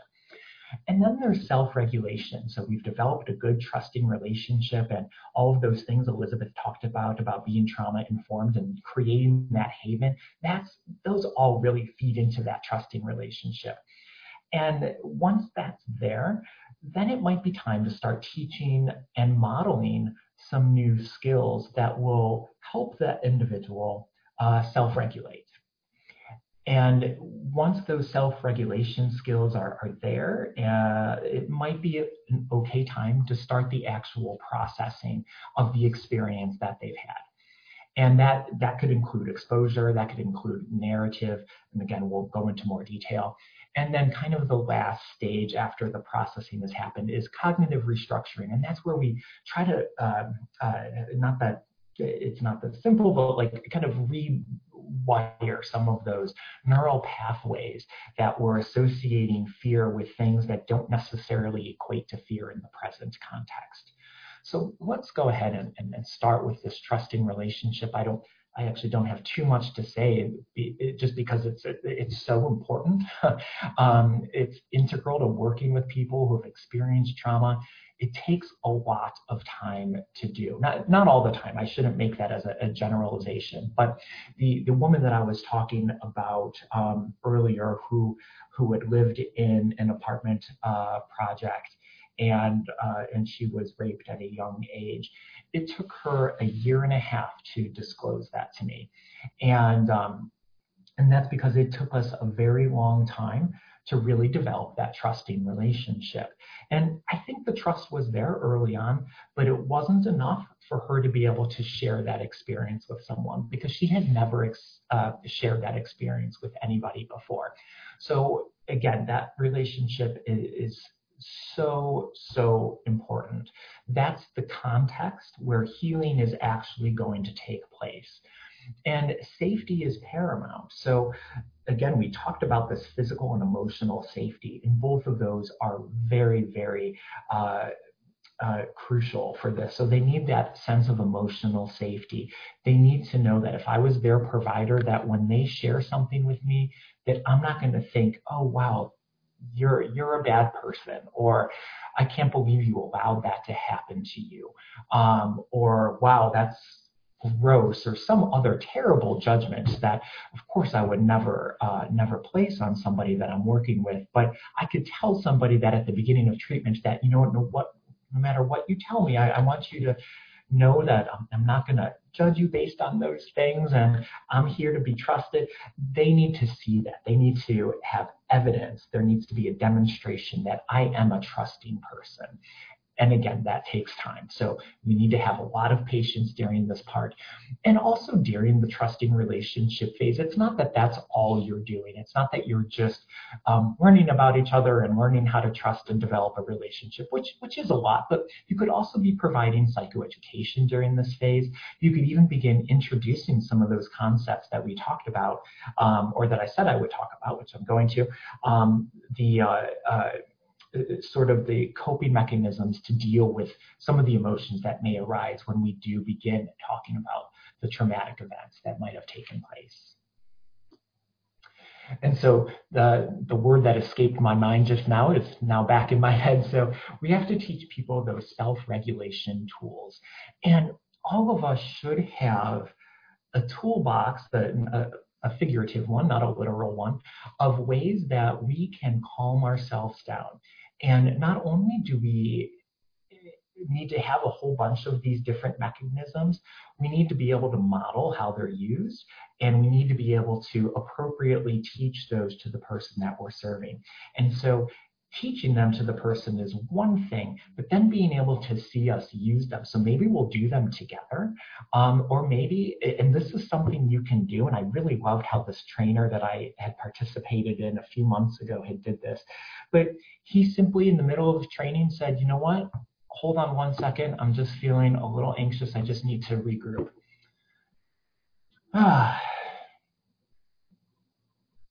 Great. That feels a little bit better. And so I just modeled a very quick, easy self-regulation technique. That was me taking a deep breath, me letting that breath out with a sigh, putting my hands on the table, which you can't see, but here they are, and I put them flat on the table, and I was able to just ground myself for a few seconds. And so, yeah, it's a really quick one, and there are ones that aren't so quick. And a tool that I often use, which I just think is such a great tool, and if you've been on our trainings before, you've probably heard me or our colleague Jean talk about this, but it's this grounding technique called 5-4-3-2-1. And the way I do it is I sit when I'm with somebody, I'm like, let's talk about a method for how we could just kind of ground ourselves and be in the present moment. Can you tell me 5 things right now that you are seeing in this room? And I usually do it with that individual so they could understand, because I don't want them to say, well, I see you, I see a computer, I see a picture on the wall. Like those are all good things, but I might say, oh, I see a blue pen that has like a really nice shine to it, and it's reflecting the light from the window behind me. I could see origami that I have on my desk. I do origami, so in case you're wondering, it's something that I do to de-stress, which is another self-regulation tool. Okay, I know you're all dying to see this. Okay, so here's my little origami star that I made. But anyways, I am seeing that. I'm seeing that it's many different colors, and I think it's pretty. I'm seeing a picture of my dog who had passed away a couple years ago, who I still miss very much. Anyways, the point is I'm finding things that have some detail and that really ground me to the present. So I try to model that in session with people that I'm working with. And then they do the same thing. And I try not to make it about me like I just did. See how I did that? That was making it about me, about showing off my origami. Don't do it like that where the focus shifts to you. You just want to provide some examples, that's all. But anyways, 5-4-3-2-1 are, what are 5 things you're seeing right now? What are 4 things that you could hear in the room or wherever you are? What are 3 things that you physically feel? Like I could feel my rump in my seat. I can feel my elbows on the elbow rests. I feel my back is a little bit sweaty because that's what happens when I get anxious or nervous. So that's kind of gross. And now you all have that image. I feel my feet on the ground. So those are some examples. What are some things that are sometimes difficult? Because like right now, I don't think I could release something you taste. And I spit out gum earlier, so I still have a remnant of stale gum mint in my mouth. But so we just did a self-regulation, very sloppily, of course, because I just went through the regulation technique. So you want to provide these at multiple opportunities, and make sure that you're able to practice them with the person you're serving, and hopefully they'll be able to learn these and begin using them throughout their week, and they'll be able to incorporate those when they are ready to start processing and they're feeling like perhaps their emotions are a little too much in the moment. So okay, let's take a pause. Let's take a deep breath. Let's actually just color for 2 seconds or for 2 minutes, just to get back in the present moment and do something a little bit different. Again, the strategies can be really, really broad. Oh, I forgot I had this. Okay, so what a pleasant surprise. So the reason self-regulation techniques are important is that when we are activated, our executive function doesn't work as well. And I think I had shared this and I talked a little bit about this before. And we kind of need the executive function to be working a little bit better when we are trying to process trauma with somebody. So it may be more difficult for a survivor to share with me their experience if they're really activated in that moment, because it might be difficult for them to put into words the emotions and experiences that they've had. So these self-regulation techniques will hopefully take some of that sympathetic nervous system, kind of dampen it a bit, put us back in the present moment, allow our executive functioning to kick back in. Hope that makes sense. Feel free to put questions in if you'd like. And so now the third phase, this is some of the really difficult work. It's all really difficult, honestly, but this is where we begin actually processing what had happened to that person. And just the process of narratively going through their experience, that's exposure. And exposure is an important part of this process because we need to reteach the brain, and this kind of goes into our next slide, but we need to reteach the brain that what had happened is now in the past, and those threats are no longer present. We need to help them make sense of those experiences. We need to validate the feelings that they have of how terrifying it was, or how no one should ever be treated in the way that they were treated.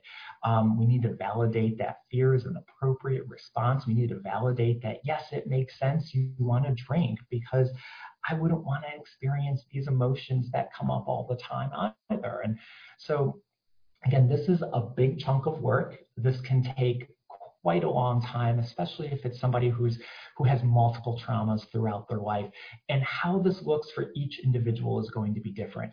If you look at EMDR, and for those of you who are familiar with it, their processing isn't actually verbalized out loud. It's about the individual thinking about that experience while they do eye movements or hand gestures that are intended to stimulate the brain in a bilateral mechanism, which I'm sure I'm butchering some of the terminology for this, so I do apologize. It's been a while since I've been trained in that treatment model, and it's not something that I actually use in my practice.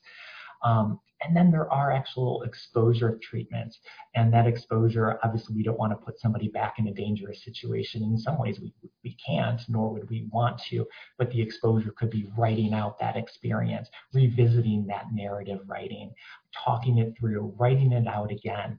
But that all has to be done carefully, methodically. Ooh, I didn't think I could get that word out. Methodically, with the consent of the individual, and making sure that you're supporting them throughout the entire process, and they know that they have tools to use when it gets overwhelming, that they could do that 5, 4, 3, 2, 1. They can take a deep breath. They can meditate for 30 minutes, whatever it is that they choose to do to help dampen that sympathetic nervous system. So we have a slide here, and I think this is like such an important thing to. Did I skip a slide actually before I? Oh, okay, no. Oftentimes there are questions that come up like, is it safe to bring, like, what if somebody's using substances? Is it okay to start trauma treatment? And it used to be, and I certainly remember making these mistakes of thinking, no, if someone's using substances, then we can't work on the trauma. But remember, the use of the substance is most likely one of the symptoms of PTSD. So by saying, I can't work with you because you're using substances, can't do that until you're done. It's kind of like going to the doctor, if you're a diabetic, and saying, wow, you're eating too much sugar. So until you get that under control, I can't do anything. And that's not appropriate. Now, yes, there are parameters around this. Of course, we don't want somebody who's currently intoxicated that you're working with, and even if that is the case, you don't want, perhaps they're in the room with you, it's clear that they're under the influence. Maybe that's a time to focus a little bit more on self-regulation techniques. Maybe that's a time to build the relationship. It's certainly not the time to start talking about the traumatic experience. And remember, sometimes the substances most likely are there to help the person or the individual avoid those feelings that they're experiencing. So we have to tread very carefully, because as we get into that phase where we are doing reprocessing, they're going to need their coping strategies. And if their coping strategies are substance use, we need to make sure that they have alternatives as well. We need to make sure that they can do some of those breathing exercises, or maybe they have a support group. Maybe they are involved at the VA and there is a survivor support group there that really provides them as kind of an outlet to debrief from the intense work of trauma treatment. So the point is, there's not a clear answer. But sobriety, it should not be a requirement for treatment.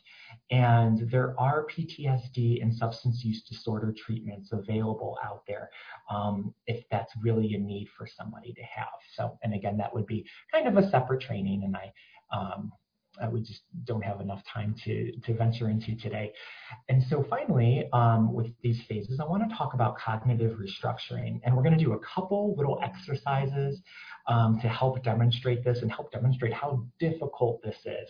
So you've developed a relationship that's taken a long time, but you've developed a relationship. You taught somebody coping strategies or ways to self-regulate their emotions and have kind of a safe place so they can escape to when processing trauma is a little much.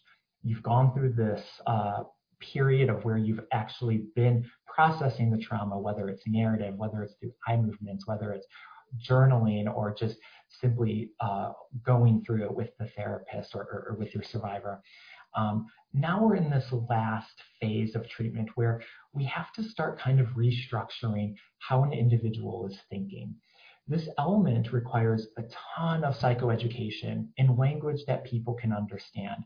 The concepts behind this are based in, they are very neurological. So remember that, if somebody's experiencing anxiety and PTSD, their executive function might be shut down a bit. So we have to really break this down, not because they're dumb, not because they may not understand big words. I know I'm not very good with big words. That's not the issue. It's simply the executive function, the ability to just absorb some complex concepts is sometimes really dampened. So we have to be careful about that. It's really helpful to use stories or analogies to kind of demonstrate some of these points. And also it involves that emotions are going to be triggered, and individuals will have to experience that emotional discomfort as they create new behaviors and thoughts. So this is where that practice comes into play. So we had done an example early on that earlier today where there was a woman who was afraid to go into stores because she was afraid of disappointment, because that connected to the childhood trauma of her father and the sexual abuse he inflicted upon her.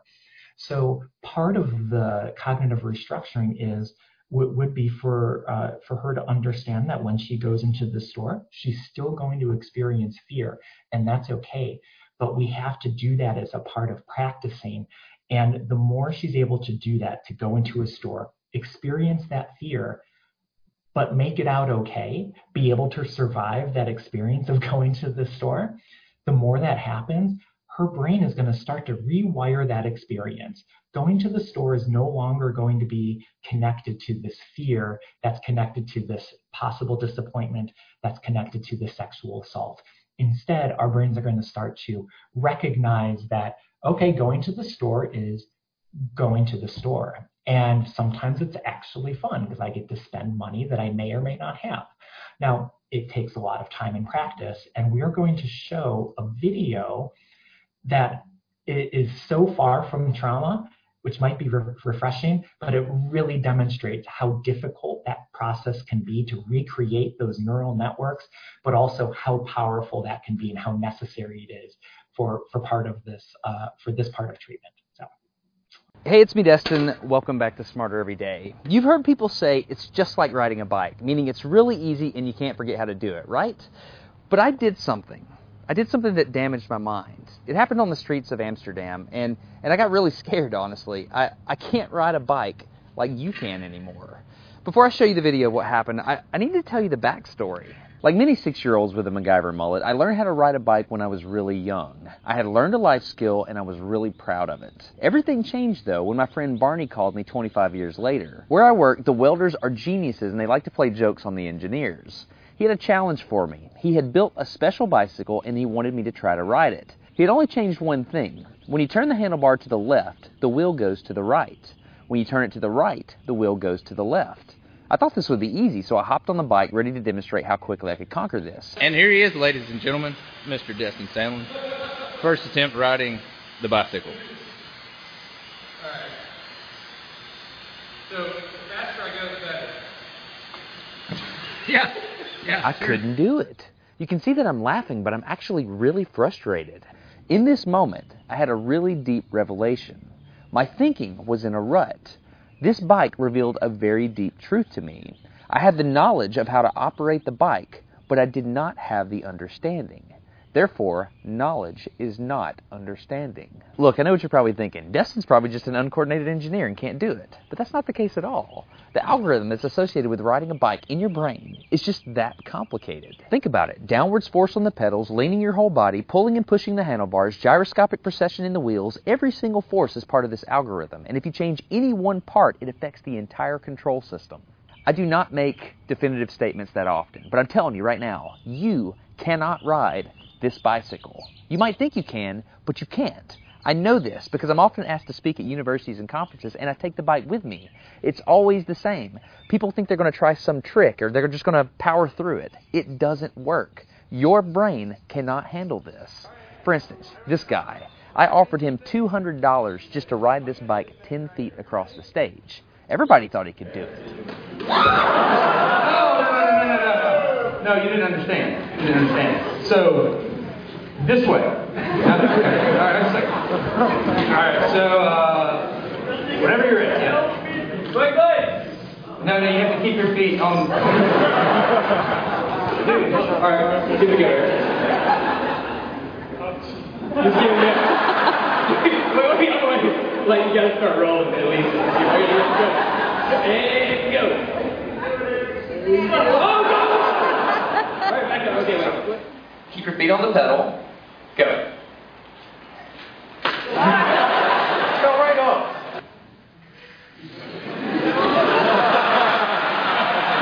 Just keep your feet on the pedals.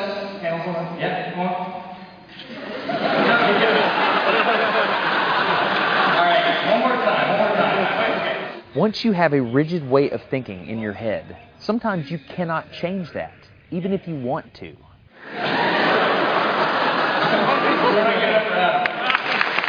So here's what I did. It was a personal challenge. I stayed out here in this driveway and I practiced about 5 minutes every day. My neighbors made fun of me. I had many wrecks, but after 8 months, this happened. One day I couldn't ride the bike and the next day I could. It was like I could feel some kind of pathway in my brain that was now unlocked. It was really weird though. It's like there's this trail in my brain, but if I wasn't paying close enough attention to it, my brain would easily lose that neural path and jump back onto the old road it was more familiar with. Any small distractions at all, like a cell phone ringing in my pocket, would instantly throw my brain back to the old control algorithm and I would wreck. But at least I could ride it. My son is the closest person to me genetically, and he's been riding a normal bike for 3 years. That's over half his life. I wanted to know how long it would take him to learn how to ride a backwards bike, so I told him if he learned how to ride a backwards bike, he could go with me to Australia and meet a real astronaut. Are you going to give up? No. Go ahead. This is how it starts. Look at this. This is such a big deal. Get up, you got it. Did you see his brain get it? So he, in, how many weeks have we been doing this? 2 weeks? In 2 weeks, he did something that took me 8 months to do, which demonstrates that a child has more neuroplasticity, am I even saying that right, than an adult. It's clear from this experiment that children have a much more plastic brain than adults. That's why the best time to learn a language is when you're a young child. All right, today's bike log. I can ride smooth, I can ride fast. I'm thinking the experiment is over.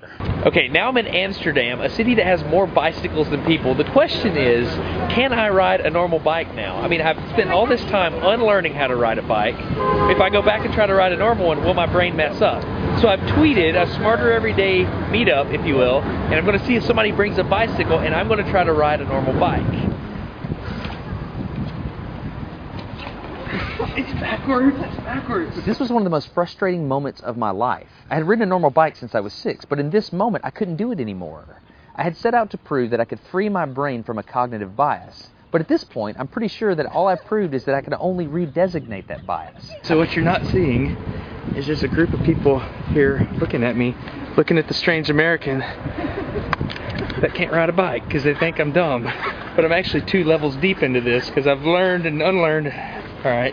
After 20 minutes of making a fool out of myself, suddenly my brain clicked back into the old algorithm. I can't explain it, but it happened in a very specific moment.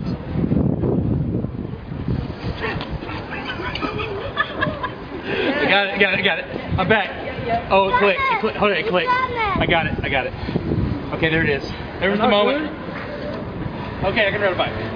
I tried to explain this to the people around me, and they just didn't get it. They thought I was faking the previous 20 minutes, and I couldn't get anybody to believe me. That looked like I faked that, didn't it? Yeah. Just a fake. You think I'm faking. You don't believe me. This is so weird. You were like, and it's You think I'm lying, don't you? I do. I'm not lying.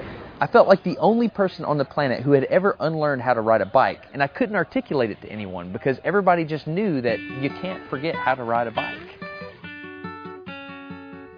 So I learned 3 things from this experiment. I learned that welders are often smarter than engineers. I learned that knowledge does not equal understanding. And I learned that truth is truth, no matter what I think about it. So be very careful how you interpret things, because you're looking at the world with a bias, whether you think you are or not. I'm Destin. You're getting smarter every day. Have a good one. What this demonstrated is the really difficult work. So when somebody has experienced trauma, they've attached that fear to all of these different experiences, and we have to kind of undo some of that. It's not that that was ever wrong. It's not that there was ever anything wrong with the brain. It was doing what it was supposed to do. And this bicycle is such a great example. I mean, it took him 8 months to learn how to ride a bike again in the way, I want to say a normal way. I don't like using the word normal, but you could really see how challenging it is, and it takes a ton of practice. And during that practice, you're going to feel uncomfortable. You're going to be fearful. You're going to experience pain. And it's not going to happen in the same instant where for him, he's like it just kind of clicked. Most likely that's not going to happen. It's going to be over time. But we're starting to rebuild those neural pathways. And instead of connecting, disappointment with fear, we're going to connect disappointment with simply, disappointment is disappointing and it sucks. But it's not going to bring up that same fear that it might have before. And that's just one example. Whatever those triggers were, whatever those associations were. So as part of a therapist's job in treating trauma, it's to rewire or rebuild some of those neural networks that have developed. And just to give one more example, and I'll try to do this quickly, and it may not translate over video, but to demonstrate how difficult something is or how difficult it is to do cognitive restructuring, let's go back to my client, or to the client in the example who was afraid to go into stores. I think the name was Jennifer. Jennifer knew that going into a store would be safe. She rationally knew that. However, that fear was preventing her from doing it. She was responding to the fear and not responding to the very rational world. And so repeated exposure of going to the store, realizing that she is safe, that no harm is going to come to her if she does that. Repeatedly doing that is slowly going to rebuild those neural pathways. Now, look at this example on the screen. You see, this is something Elizabeth started yesterday. She shared this observation or this picture. And there's 2 little bugs on the screen. And each of those bugs is on a little square. And if I told you that those 2 squares are exactly the same, most likely, or the exact same color, you probably would not believe me, because our brains have painted this picture. They've painted this, well, there's light coming in from the side, there's a shadow, and those 2 things are clearly not the same color. Well, this is an optical illusion. Those 2 squares are exactly the same shade of gray. It's not a trick of my screen. It's not like a weird computer glitch.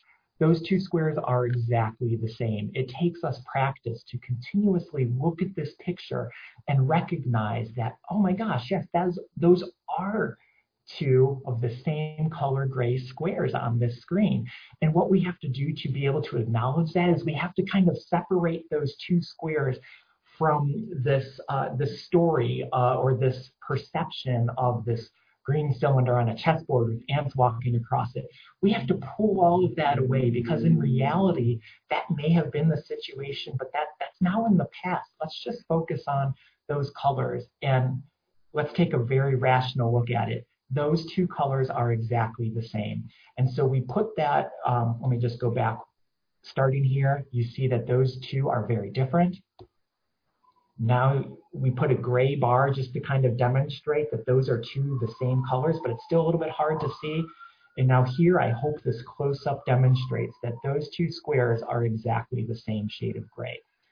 The challenge that we just experienced of trying to shift our brains to see those colors is what somebody who's experiencing trauma, this is the exercise that they have to do constantly. However, it's laden with fear and sadness and isolation and anxiety. So all this to say, and I hope that was able to demonstrate that what people have experienced, how their brains form these memories, there's nothing wrong with it. It's exactly what our brains are made to do.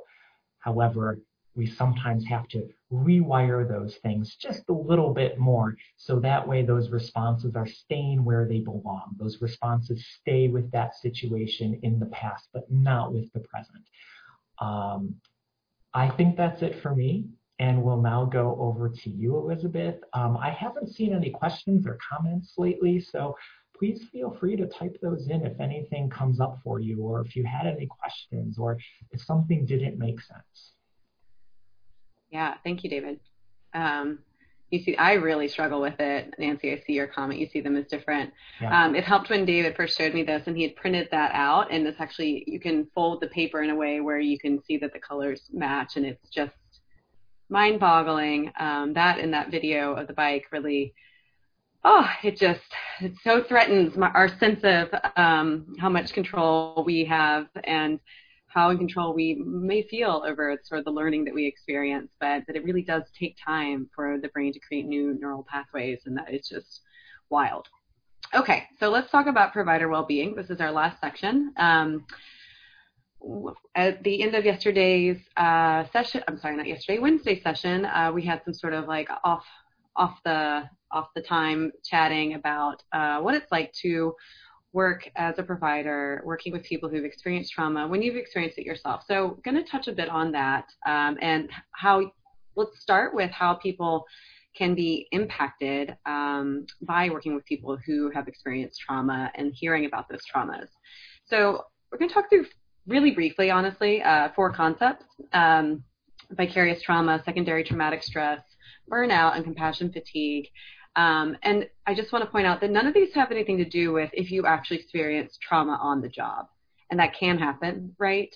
Some people could experience an instance of actually having a traumatic event occur while on the job. So none of these really encapsulate that. This is really more about what our experience is when working with people and making space for and empathizing with the traumas that they've experienced. So the first concept is vicarious trauma.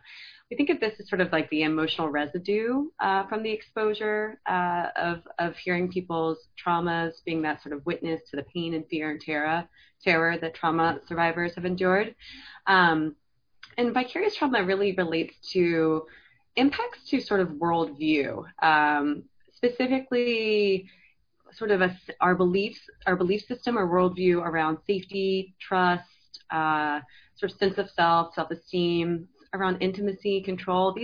These concepts are really what come to mind for vicarious trauma. So the impact of it can shift those in some people. Now, secondary traumatic stress, that's more of, the concept seems to be used more to describe when providers actually pick up some symptoms that are mimicking PTSD due to the work that they're doing. So this has more to do, where if vicarious trauma has more to do with like harmful changes that might occur in professionals' views of themselves or the world. Secondary traumatic stress has more to do with like psychological symptoms that mimic PTSD, but it's only acquired through this sort of secondary exposure. So it's thought to be an acute reaction that develops more suddenly. A lot of this is pretty vague, and these terms get thrown around pretty interchangeably, and that's really going to be the point I'm trying to make here. I just want to offer some attention and definition to these terms because I know they're really common and used a lot. All right.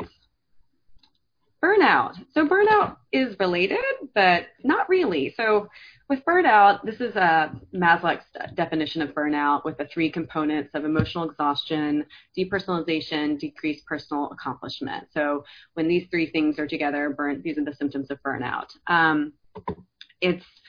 It's really, burnout doesn't really mean that our view of the world has been damaged or that we're experiencing distressing psychological symptoms, though some of this may be really distressing for some people, or that we've really lost the ability to feel compassion.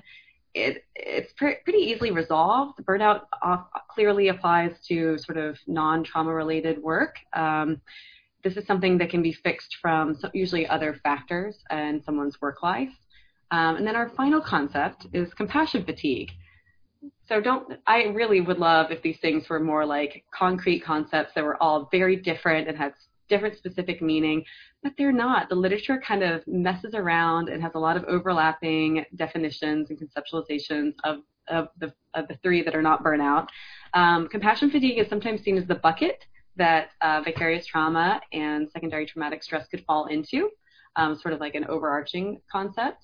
It refers to the profound physical and emotional erosion that takes place when helpers are unable to refuel and regenerate. That's one perspective on it.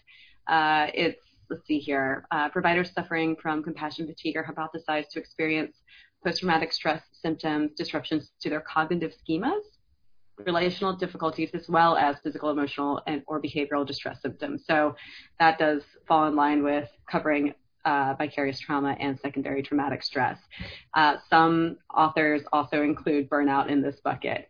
So putting this all together, I know I'm flying through this. It's not to say these concepts aren't important, and you can dig deeper into these definitions if it is helpful for you to sort of put words to what you may have experienced in your work. But they're used pretty interchangeably. Burnout is the only one that's not trauma specific, and the factors that impact whether any of these become present have to do with whether there's good support within the workplace. So if there's reflective supervision, also if there's supervisor and team support and really supportive work-life policies, someone's own personal trauma history, if you've got really relevant traumas or many traumas in your past, that might make it so you develop some of these experiences more easily, and your coping capacity. So what do you have at your behest to use to cope with stressors, to cope with being witness to trauma in your work when it occurs? All right, any questions on that? I know I'm moving quickly, but I feel like this next slide is probably a little more of interest. So let's look at ourselves. I see a thumbs up, thank you. This cheesy question here, what if we think of looking into a trauma-informed mirror? What if we turn the lens of trauma-informedness towards ourselves and look at our own experience as providers? So what do we need to consider to provide care to those who have experienced trauma and to maintain our own wellness? And some of those things, so to fill in that blank there, the mirror on the wall, who's the most, ignore the most part, blank of them all, what do you need? Do you need to be grounded? Is it important that you nurture your empathy? Is it hope? So feel free to fill in that blank with what really matters for you. What do you need to think about yourself? What do you need to sort of pay attention to and make sure is nurtured and refueled and regenerated to be trauma-informed in your work and with yourself? What words come to mind for you? And if nothing does, that's okay. I like human or resilient, grounded. And in tandem with this, what are the self-reflective practices that we can utilize? So we've turned this lens on ourselves. We're not just focusing on the people we serve. We're taking care of ourselves because we have to take care of ourselves to do this work. And when we don't take care of ourselves doing this work, when we're experiencing any of those for very vague concepts, that makes us not able to be as curious. It makes it so we don't notice all those details. We don't anticipate or link together the trauma responses that people we serve may experience. We don't attribute some of their behaviors or things they say to trauma etiology, and that's problematic. So we have to keep ourselves like a finely tuned, well cared for machine, right? And this is the care that we have to put towards ourselves. And we have to think about our own risk and resiliency factors. That needs to be included in our self-reflective practice. So just as you would think about that for the people you serve, you can think about that for yourself. We've talked about, just briefly, sort of concepts we can use to make sense of our own experience. But what do we need to support our own work? And this came up in conversation Wednesday. It's not enough to just be sort of trauma-informed and practice self-care and try and find a balance in our lives. We need to have good supervision. We need to work within organizations that have mission, values, and policies that are reflective of trauma-informed care. I wish that there was more that we could all do, like starting at the bottom here. What can we do as direct service providers? We can do that self-care. We can go get therapy if we need it. We can find other supportive contexts. We can utilize illicit sort of team support and try and get that reflective supervision that's going to be really helpful to us. And we can develop our own self-reflective process. And what do we need from supervisors? If there are any supervisors on this training, you need to do the reflective supervision, not just administrative supervision. You got to uphold the policies that are created within your organization that ideally support trauma-informed work-life balance. So that means allowing people to take time off and vacations without any sort of covert judgment or consequences. Ensure training of staff in trauma-informed care, balancing staff caseloads of trauma-intensive clients. So that's hard to do, right? But looking at that, seeing when you've got people that are working for you that are potentially just really overloaded with trauma-heavy content from the people they're serving.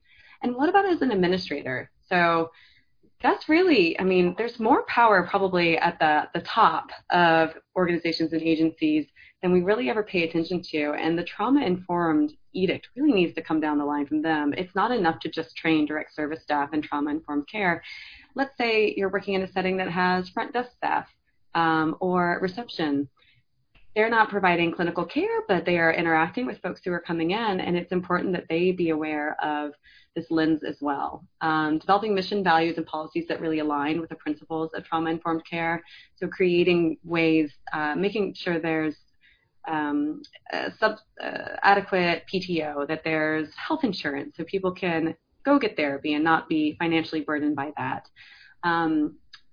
Planning for and preventing and treating secondary traumatic stress with staff, like really paying attention to it and making sure that supervisors are held to a standard of addressing this in an intentional manner. I'm going to play a video. I'm going to show up a book. So Laura Lipsky wrote this book, Trauma Stewardship, in conjunction with someone named Connie Burke. This is a wonderful resource, a guide for practicing trauma-informed care and also supporting yourself through doing that. So stewardship, I think, is a wonderful word in this context. She has this framework where she thinks of a lot of sort of signs or symptoms of a trauma exposure response. In this video, she's going to go through all of them in a amusing and helpfully descriptive manner.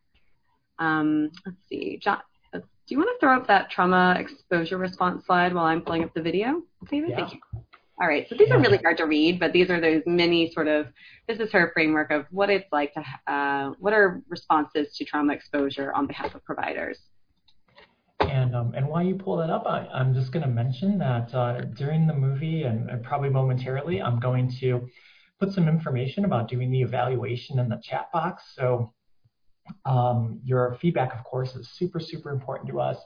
And also in order to get the CE certificate for nurses, doctors, psychologists, psychiatrists, social workers, and counselors, you'll be able to get CEs once you complete the evaluation. You'll get a certificate.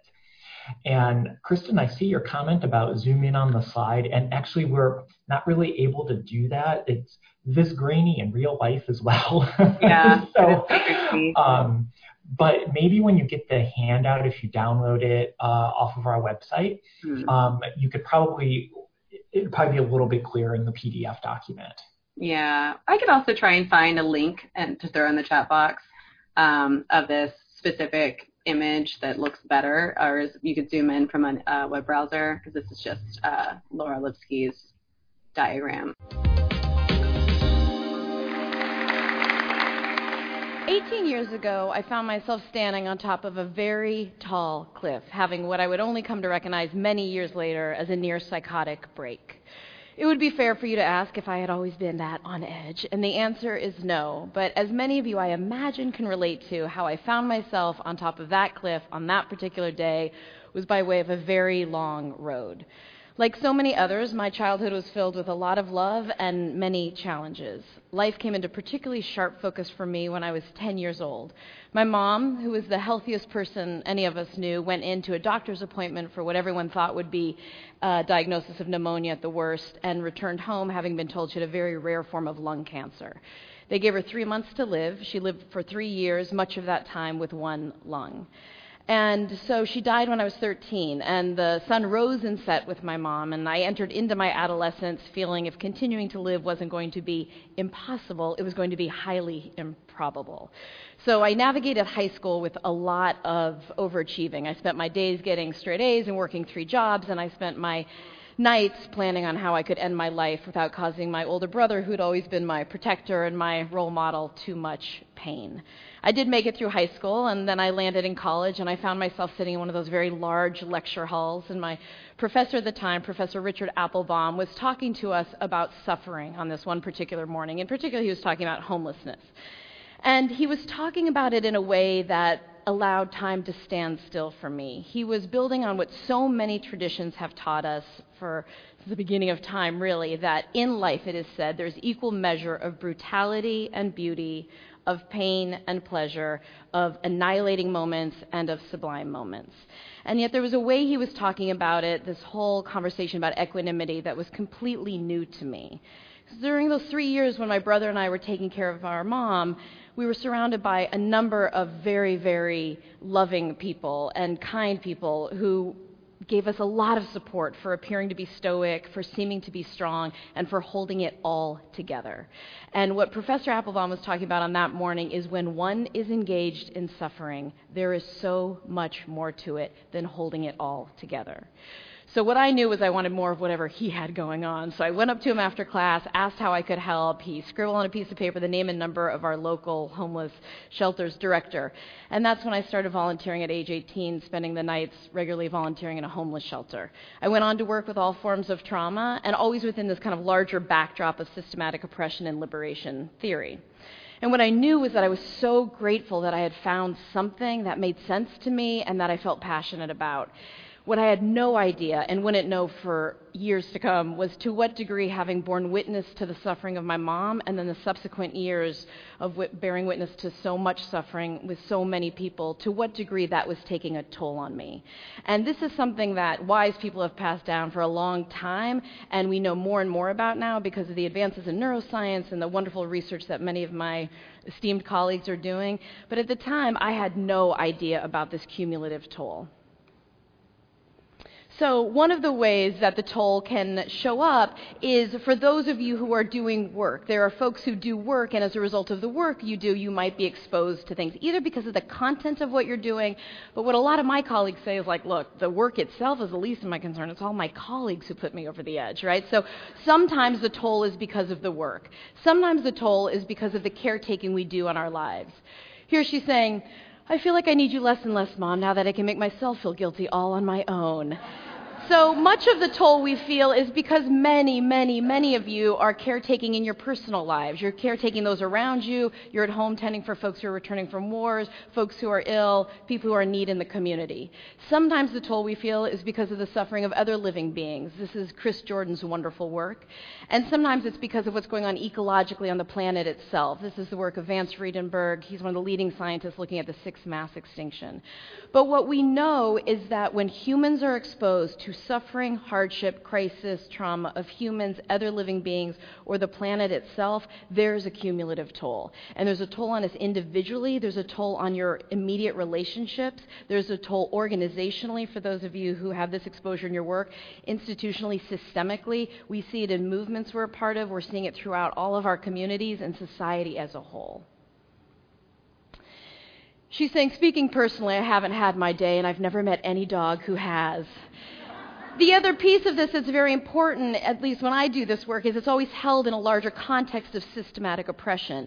You know this so well, but a reminder that the degree to which you're impacted by the lives you're living and the work you're doing is intimately tied to the fact that we're in a society with so much supremacy. And if we're in a society where there's no oppression, there's no racism, sexism, homophobia, heterosexism, ageism, ableism, classism, and xenophobia, so much of the suffering we are tending to wouldn't exist, and the remaining bits that exist in life, we would all be affected by that so differently. I have no doubt that all of you have so much more insight and personal awareness than I did back in the day, and that for those of you who know what this toll is, and when you feel this toll, either because of what's going on in your personal lives or on the job, that you're able to identify it. But I was not at all able to identify it. So it was about 10 years into my career when a critical mass of people started kind of getting up in my face, doing that, hey, Laura, you're tripping, you should take some time off. And I'm sure somebody said something earlier than 10 years in, but I was very stubborn and successfully ignored them. But 10 years in is when there was a critical mass of people up in my grill really begging me to look at this. And what some of you will appreciate is that a number of those people were clients I was serving, which you can imagine is always so disconcerting. You know, survivors of domestic violence living in a shelter who can't go anywhere, begging me not to come to work. So people were doing their due diligence, right? But at the time, I was so arrogant, I was incredibly cocky, and I was entirely self-righteous. I was doing God's work. You could either step up and help me do God's work, or you could step off. But I was definitely not going to have a conversation with you about how I was affected by my job. And like many of you possibly, I was raised in a number of traditions that implicitly and explicitly communicated, if you care enough about what you're doing, if you are down with your cause enough, if it matters enough to you, you're going to suck it up. So this whole conversation about how to sustain was not something I was engaging in. But finally, the pressure mounted. I caved. I didn't take any significant time off, but compromised. We took a short trip, went to visit our family who lived in the Caribbean. So on a particular day, we head out as a family on this hike, and we get halfway through our hike, and we summit what we wanted to summit, and there we are standing on the top of these cliffs, right? So the family's gathered around, tiny Caribbean island, standing on the top of these cliffs, looking out. The first thing I remember thinking was, this is so beautiful. The second thing I immediately thought was, I wonder how many people have killed themselves by jumping off of these cliffs. Right? And at the time, I worked at Harborview Hospital, which you know is the level 1 trauma center for the whole Northwest. So it wasn't my own suicidality at play anymore. It was because of the years of bearing witness to others' suffering that naturally, instinctually, one starts triaging, of course, right? So you start thinking, where would the helicopter land? Does the helicopter land on the cliff, and would you belay down to the person on the beach? Would the helicopter actually land on the beach? Is there a level 1 trauma center in the Caribbean, you ask yourself? Do they fly you to Miami? Would they stop you in customs? You know, you kind of go through the whole thing, right?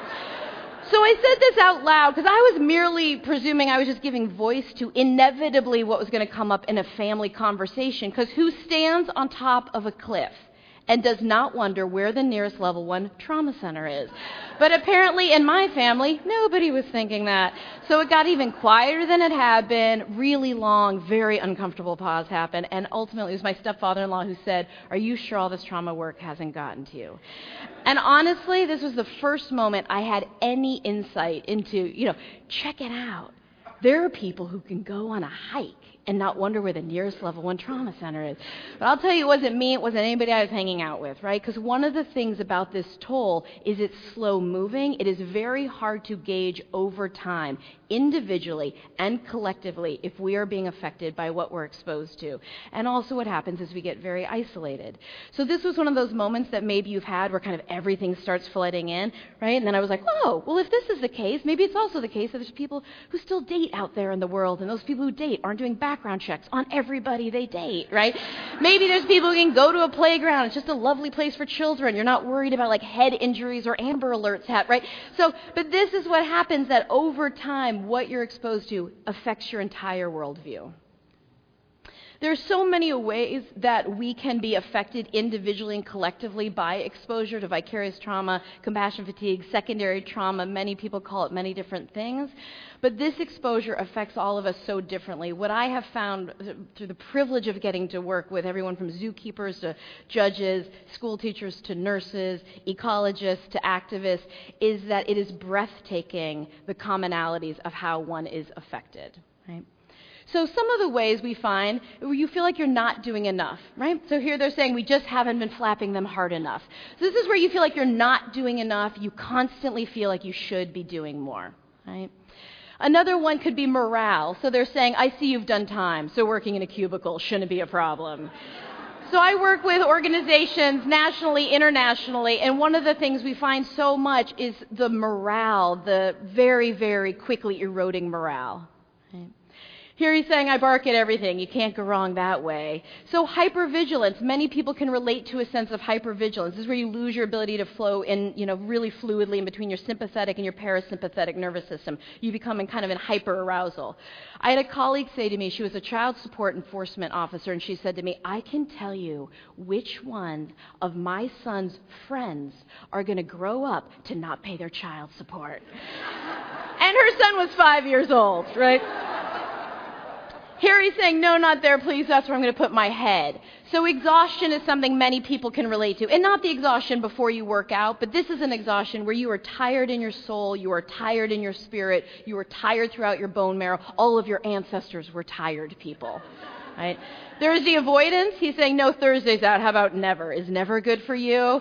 This is where the best part of your day at work is where you don't have to do your job, right? And then there's the avoidance in our personal lives. She's saying, it's too late, Roger. They've seen us.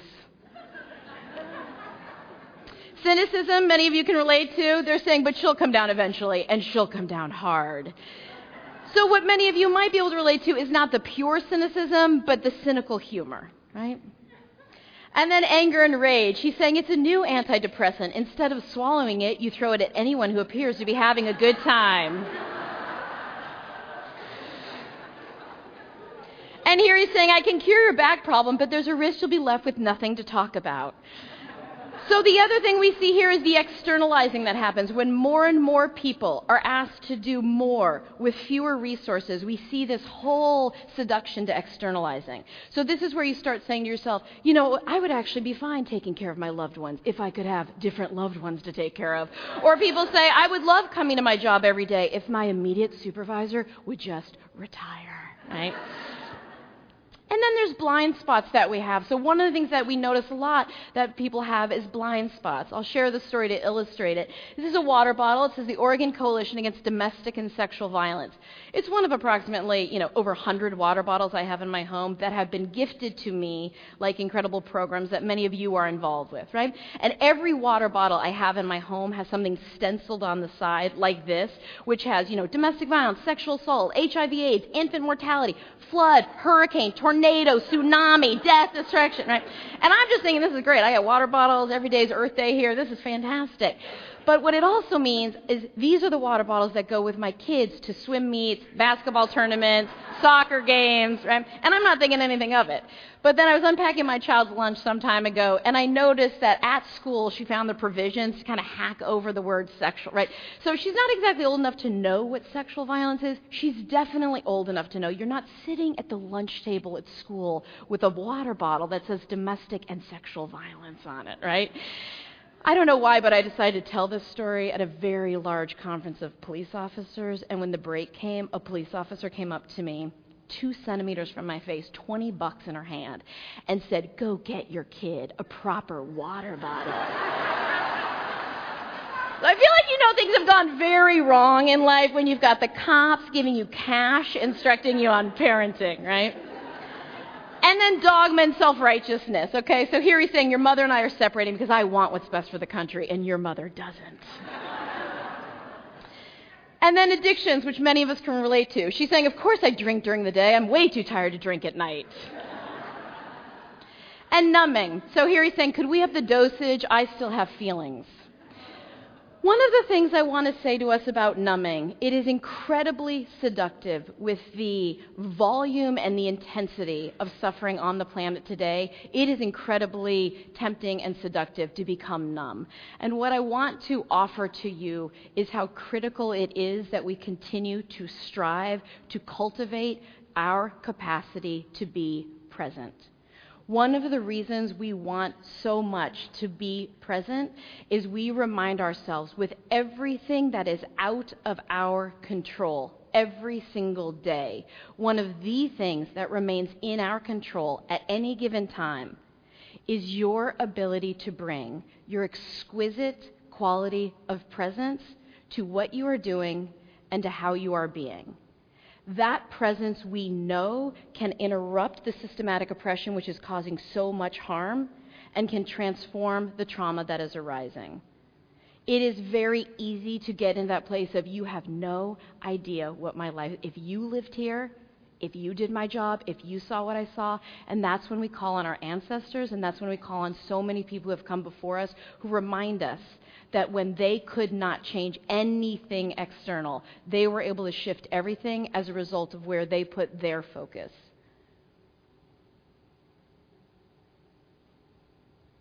And again, I don't know any of you personally, but the assumption I'm going to make is none of us would go up against any of these folks, right? We're not going to, oh, Desmond, I know things got rough for you in South Africa, what with apartheid and all, but here in Washington State, we got a few things going on, right?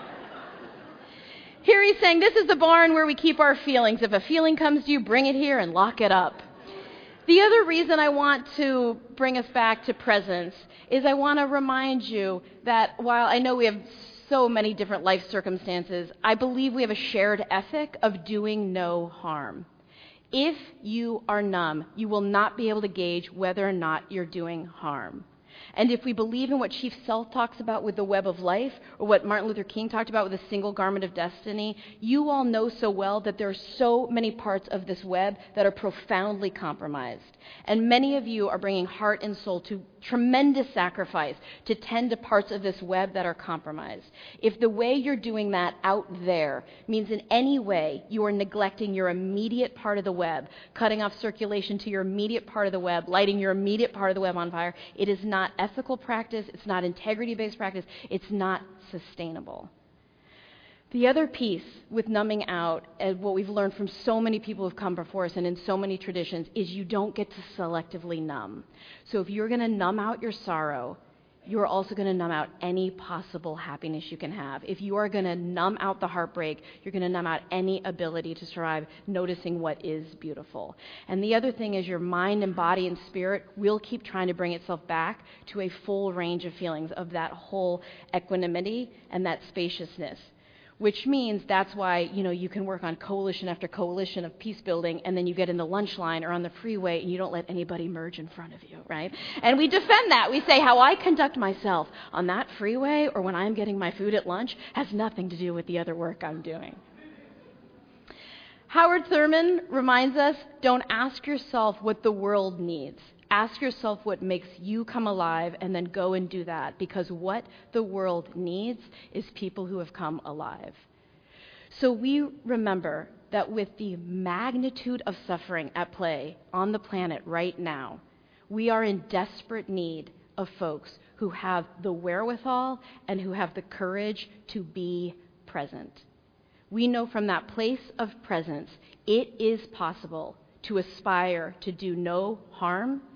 It is possible to transform whatever trauma arises, and it is possible to continue to work to dismantle the systematic oppression which is causing such a legacy of suffering.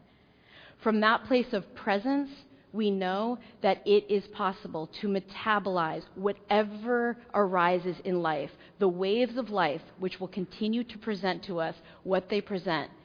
There is a way to metabolize that and integrate it so that over time you find that it contributes to your awakening. That the longer we get to walk on this planet, we find we have deeper compassion, vaster humility, and we are able to come up and out of the narrow places. And from that place of cultivated presence, we remember that it is possible to create and to sustain an ability to be truly transformative. Thank you. So, really quickly, want to touch on self-care. Self-care often gets, it gets a rap of like, really, I have to do this myself, and it comes off as do yoga and meditate. But it needs to be more than that. It needs to be more than like taking yourself out for a nice meal or something like that. It needs to be a personal and professional responsibility that enables you to continue working to help others. So we're going to show you a tool in just a second that you can use to explore creating a self-care plan that looks at all of the areas of your life where you could enhance how you're practicing self-care. I believe that's on the next slide. This is the Comprehensive Self-Care Plan created by Patricia Burke. So it's going to go through different areas of your life, and this is something that you could work on and create and see if it's helpful to you. The next slide is on the professional quality of life measure. So this is a psychometric tool that can be used to measure compassion satisfaction, burnout, and secondary traumatic stress. I believe it's free and readily available. There's a good bit of literature on it. You could check it out and use it maybe with yourself, colleagues, just another tool that you could access on your own time following this training. I want to make sure I'm not missing anything in the chat real quick. But yeah, I agree, John. She's a great speaker, very amusing, and that there's many different sort of responses to working with people who've experienced trauma. I think in some ways that's the variety of them. There's so many, but they really make sense, right? How much of that resonated with you, and maybe for better or for worse, right? But I think she really hits the nail on the head. And if you pick up the book Trauma Stewardship, that goes into depth on that as well. Okay, I see, Eve, you're asking about providers that have the added pressure of being mandated reporters. Can I address that? Right. I think there are a lot of responsibilities that are sort of put upon us, right? We're mandated reporters, so that applies to a few different situations. There are always going to be sort of constraints that increase, how we may morally relate to the work that we're doing, I think. And I think the same rules apply. With that added pressure and added stress, that's something we have to really deliberately and intentionally process and work through via all of the supports that we can gather in our work lives. David, do you have thoughts? Yeah, I mean, it's a really great question, and I have to acknowledge it is really difficult to have to do the mandated reporting. And even though sometimes I know I have to remind myself that this is the reason we are doing this for mandated reporting is because we want to help this family. And however, it doesn't always feel that way. Sometimes it feels as if it's going to do more harm than good, or it's going to break that relationship that we have with that individual. And sometimes it does. Sometimes it does actually break or damage that therapeutic relationship that you may have with somebody.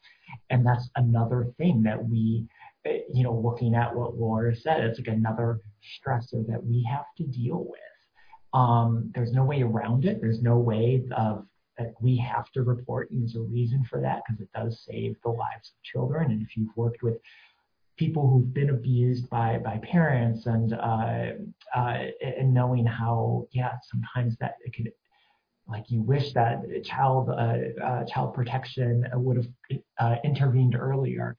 But yeah, there's no there's no workaround. It's something that we have to apply our radical acceptance skills on to say, you know what, this is going to be really difficult for me to do. And I'm going to I have to make sure that that I have a response for how my self-care is going to look, because I'm going to need a little extra today after I make this report or after I talk with the family to let them know that I've had to report them to child protection or adult protection.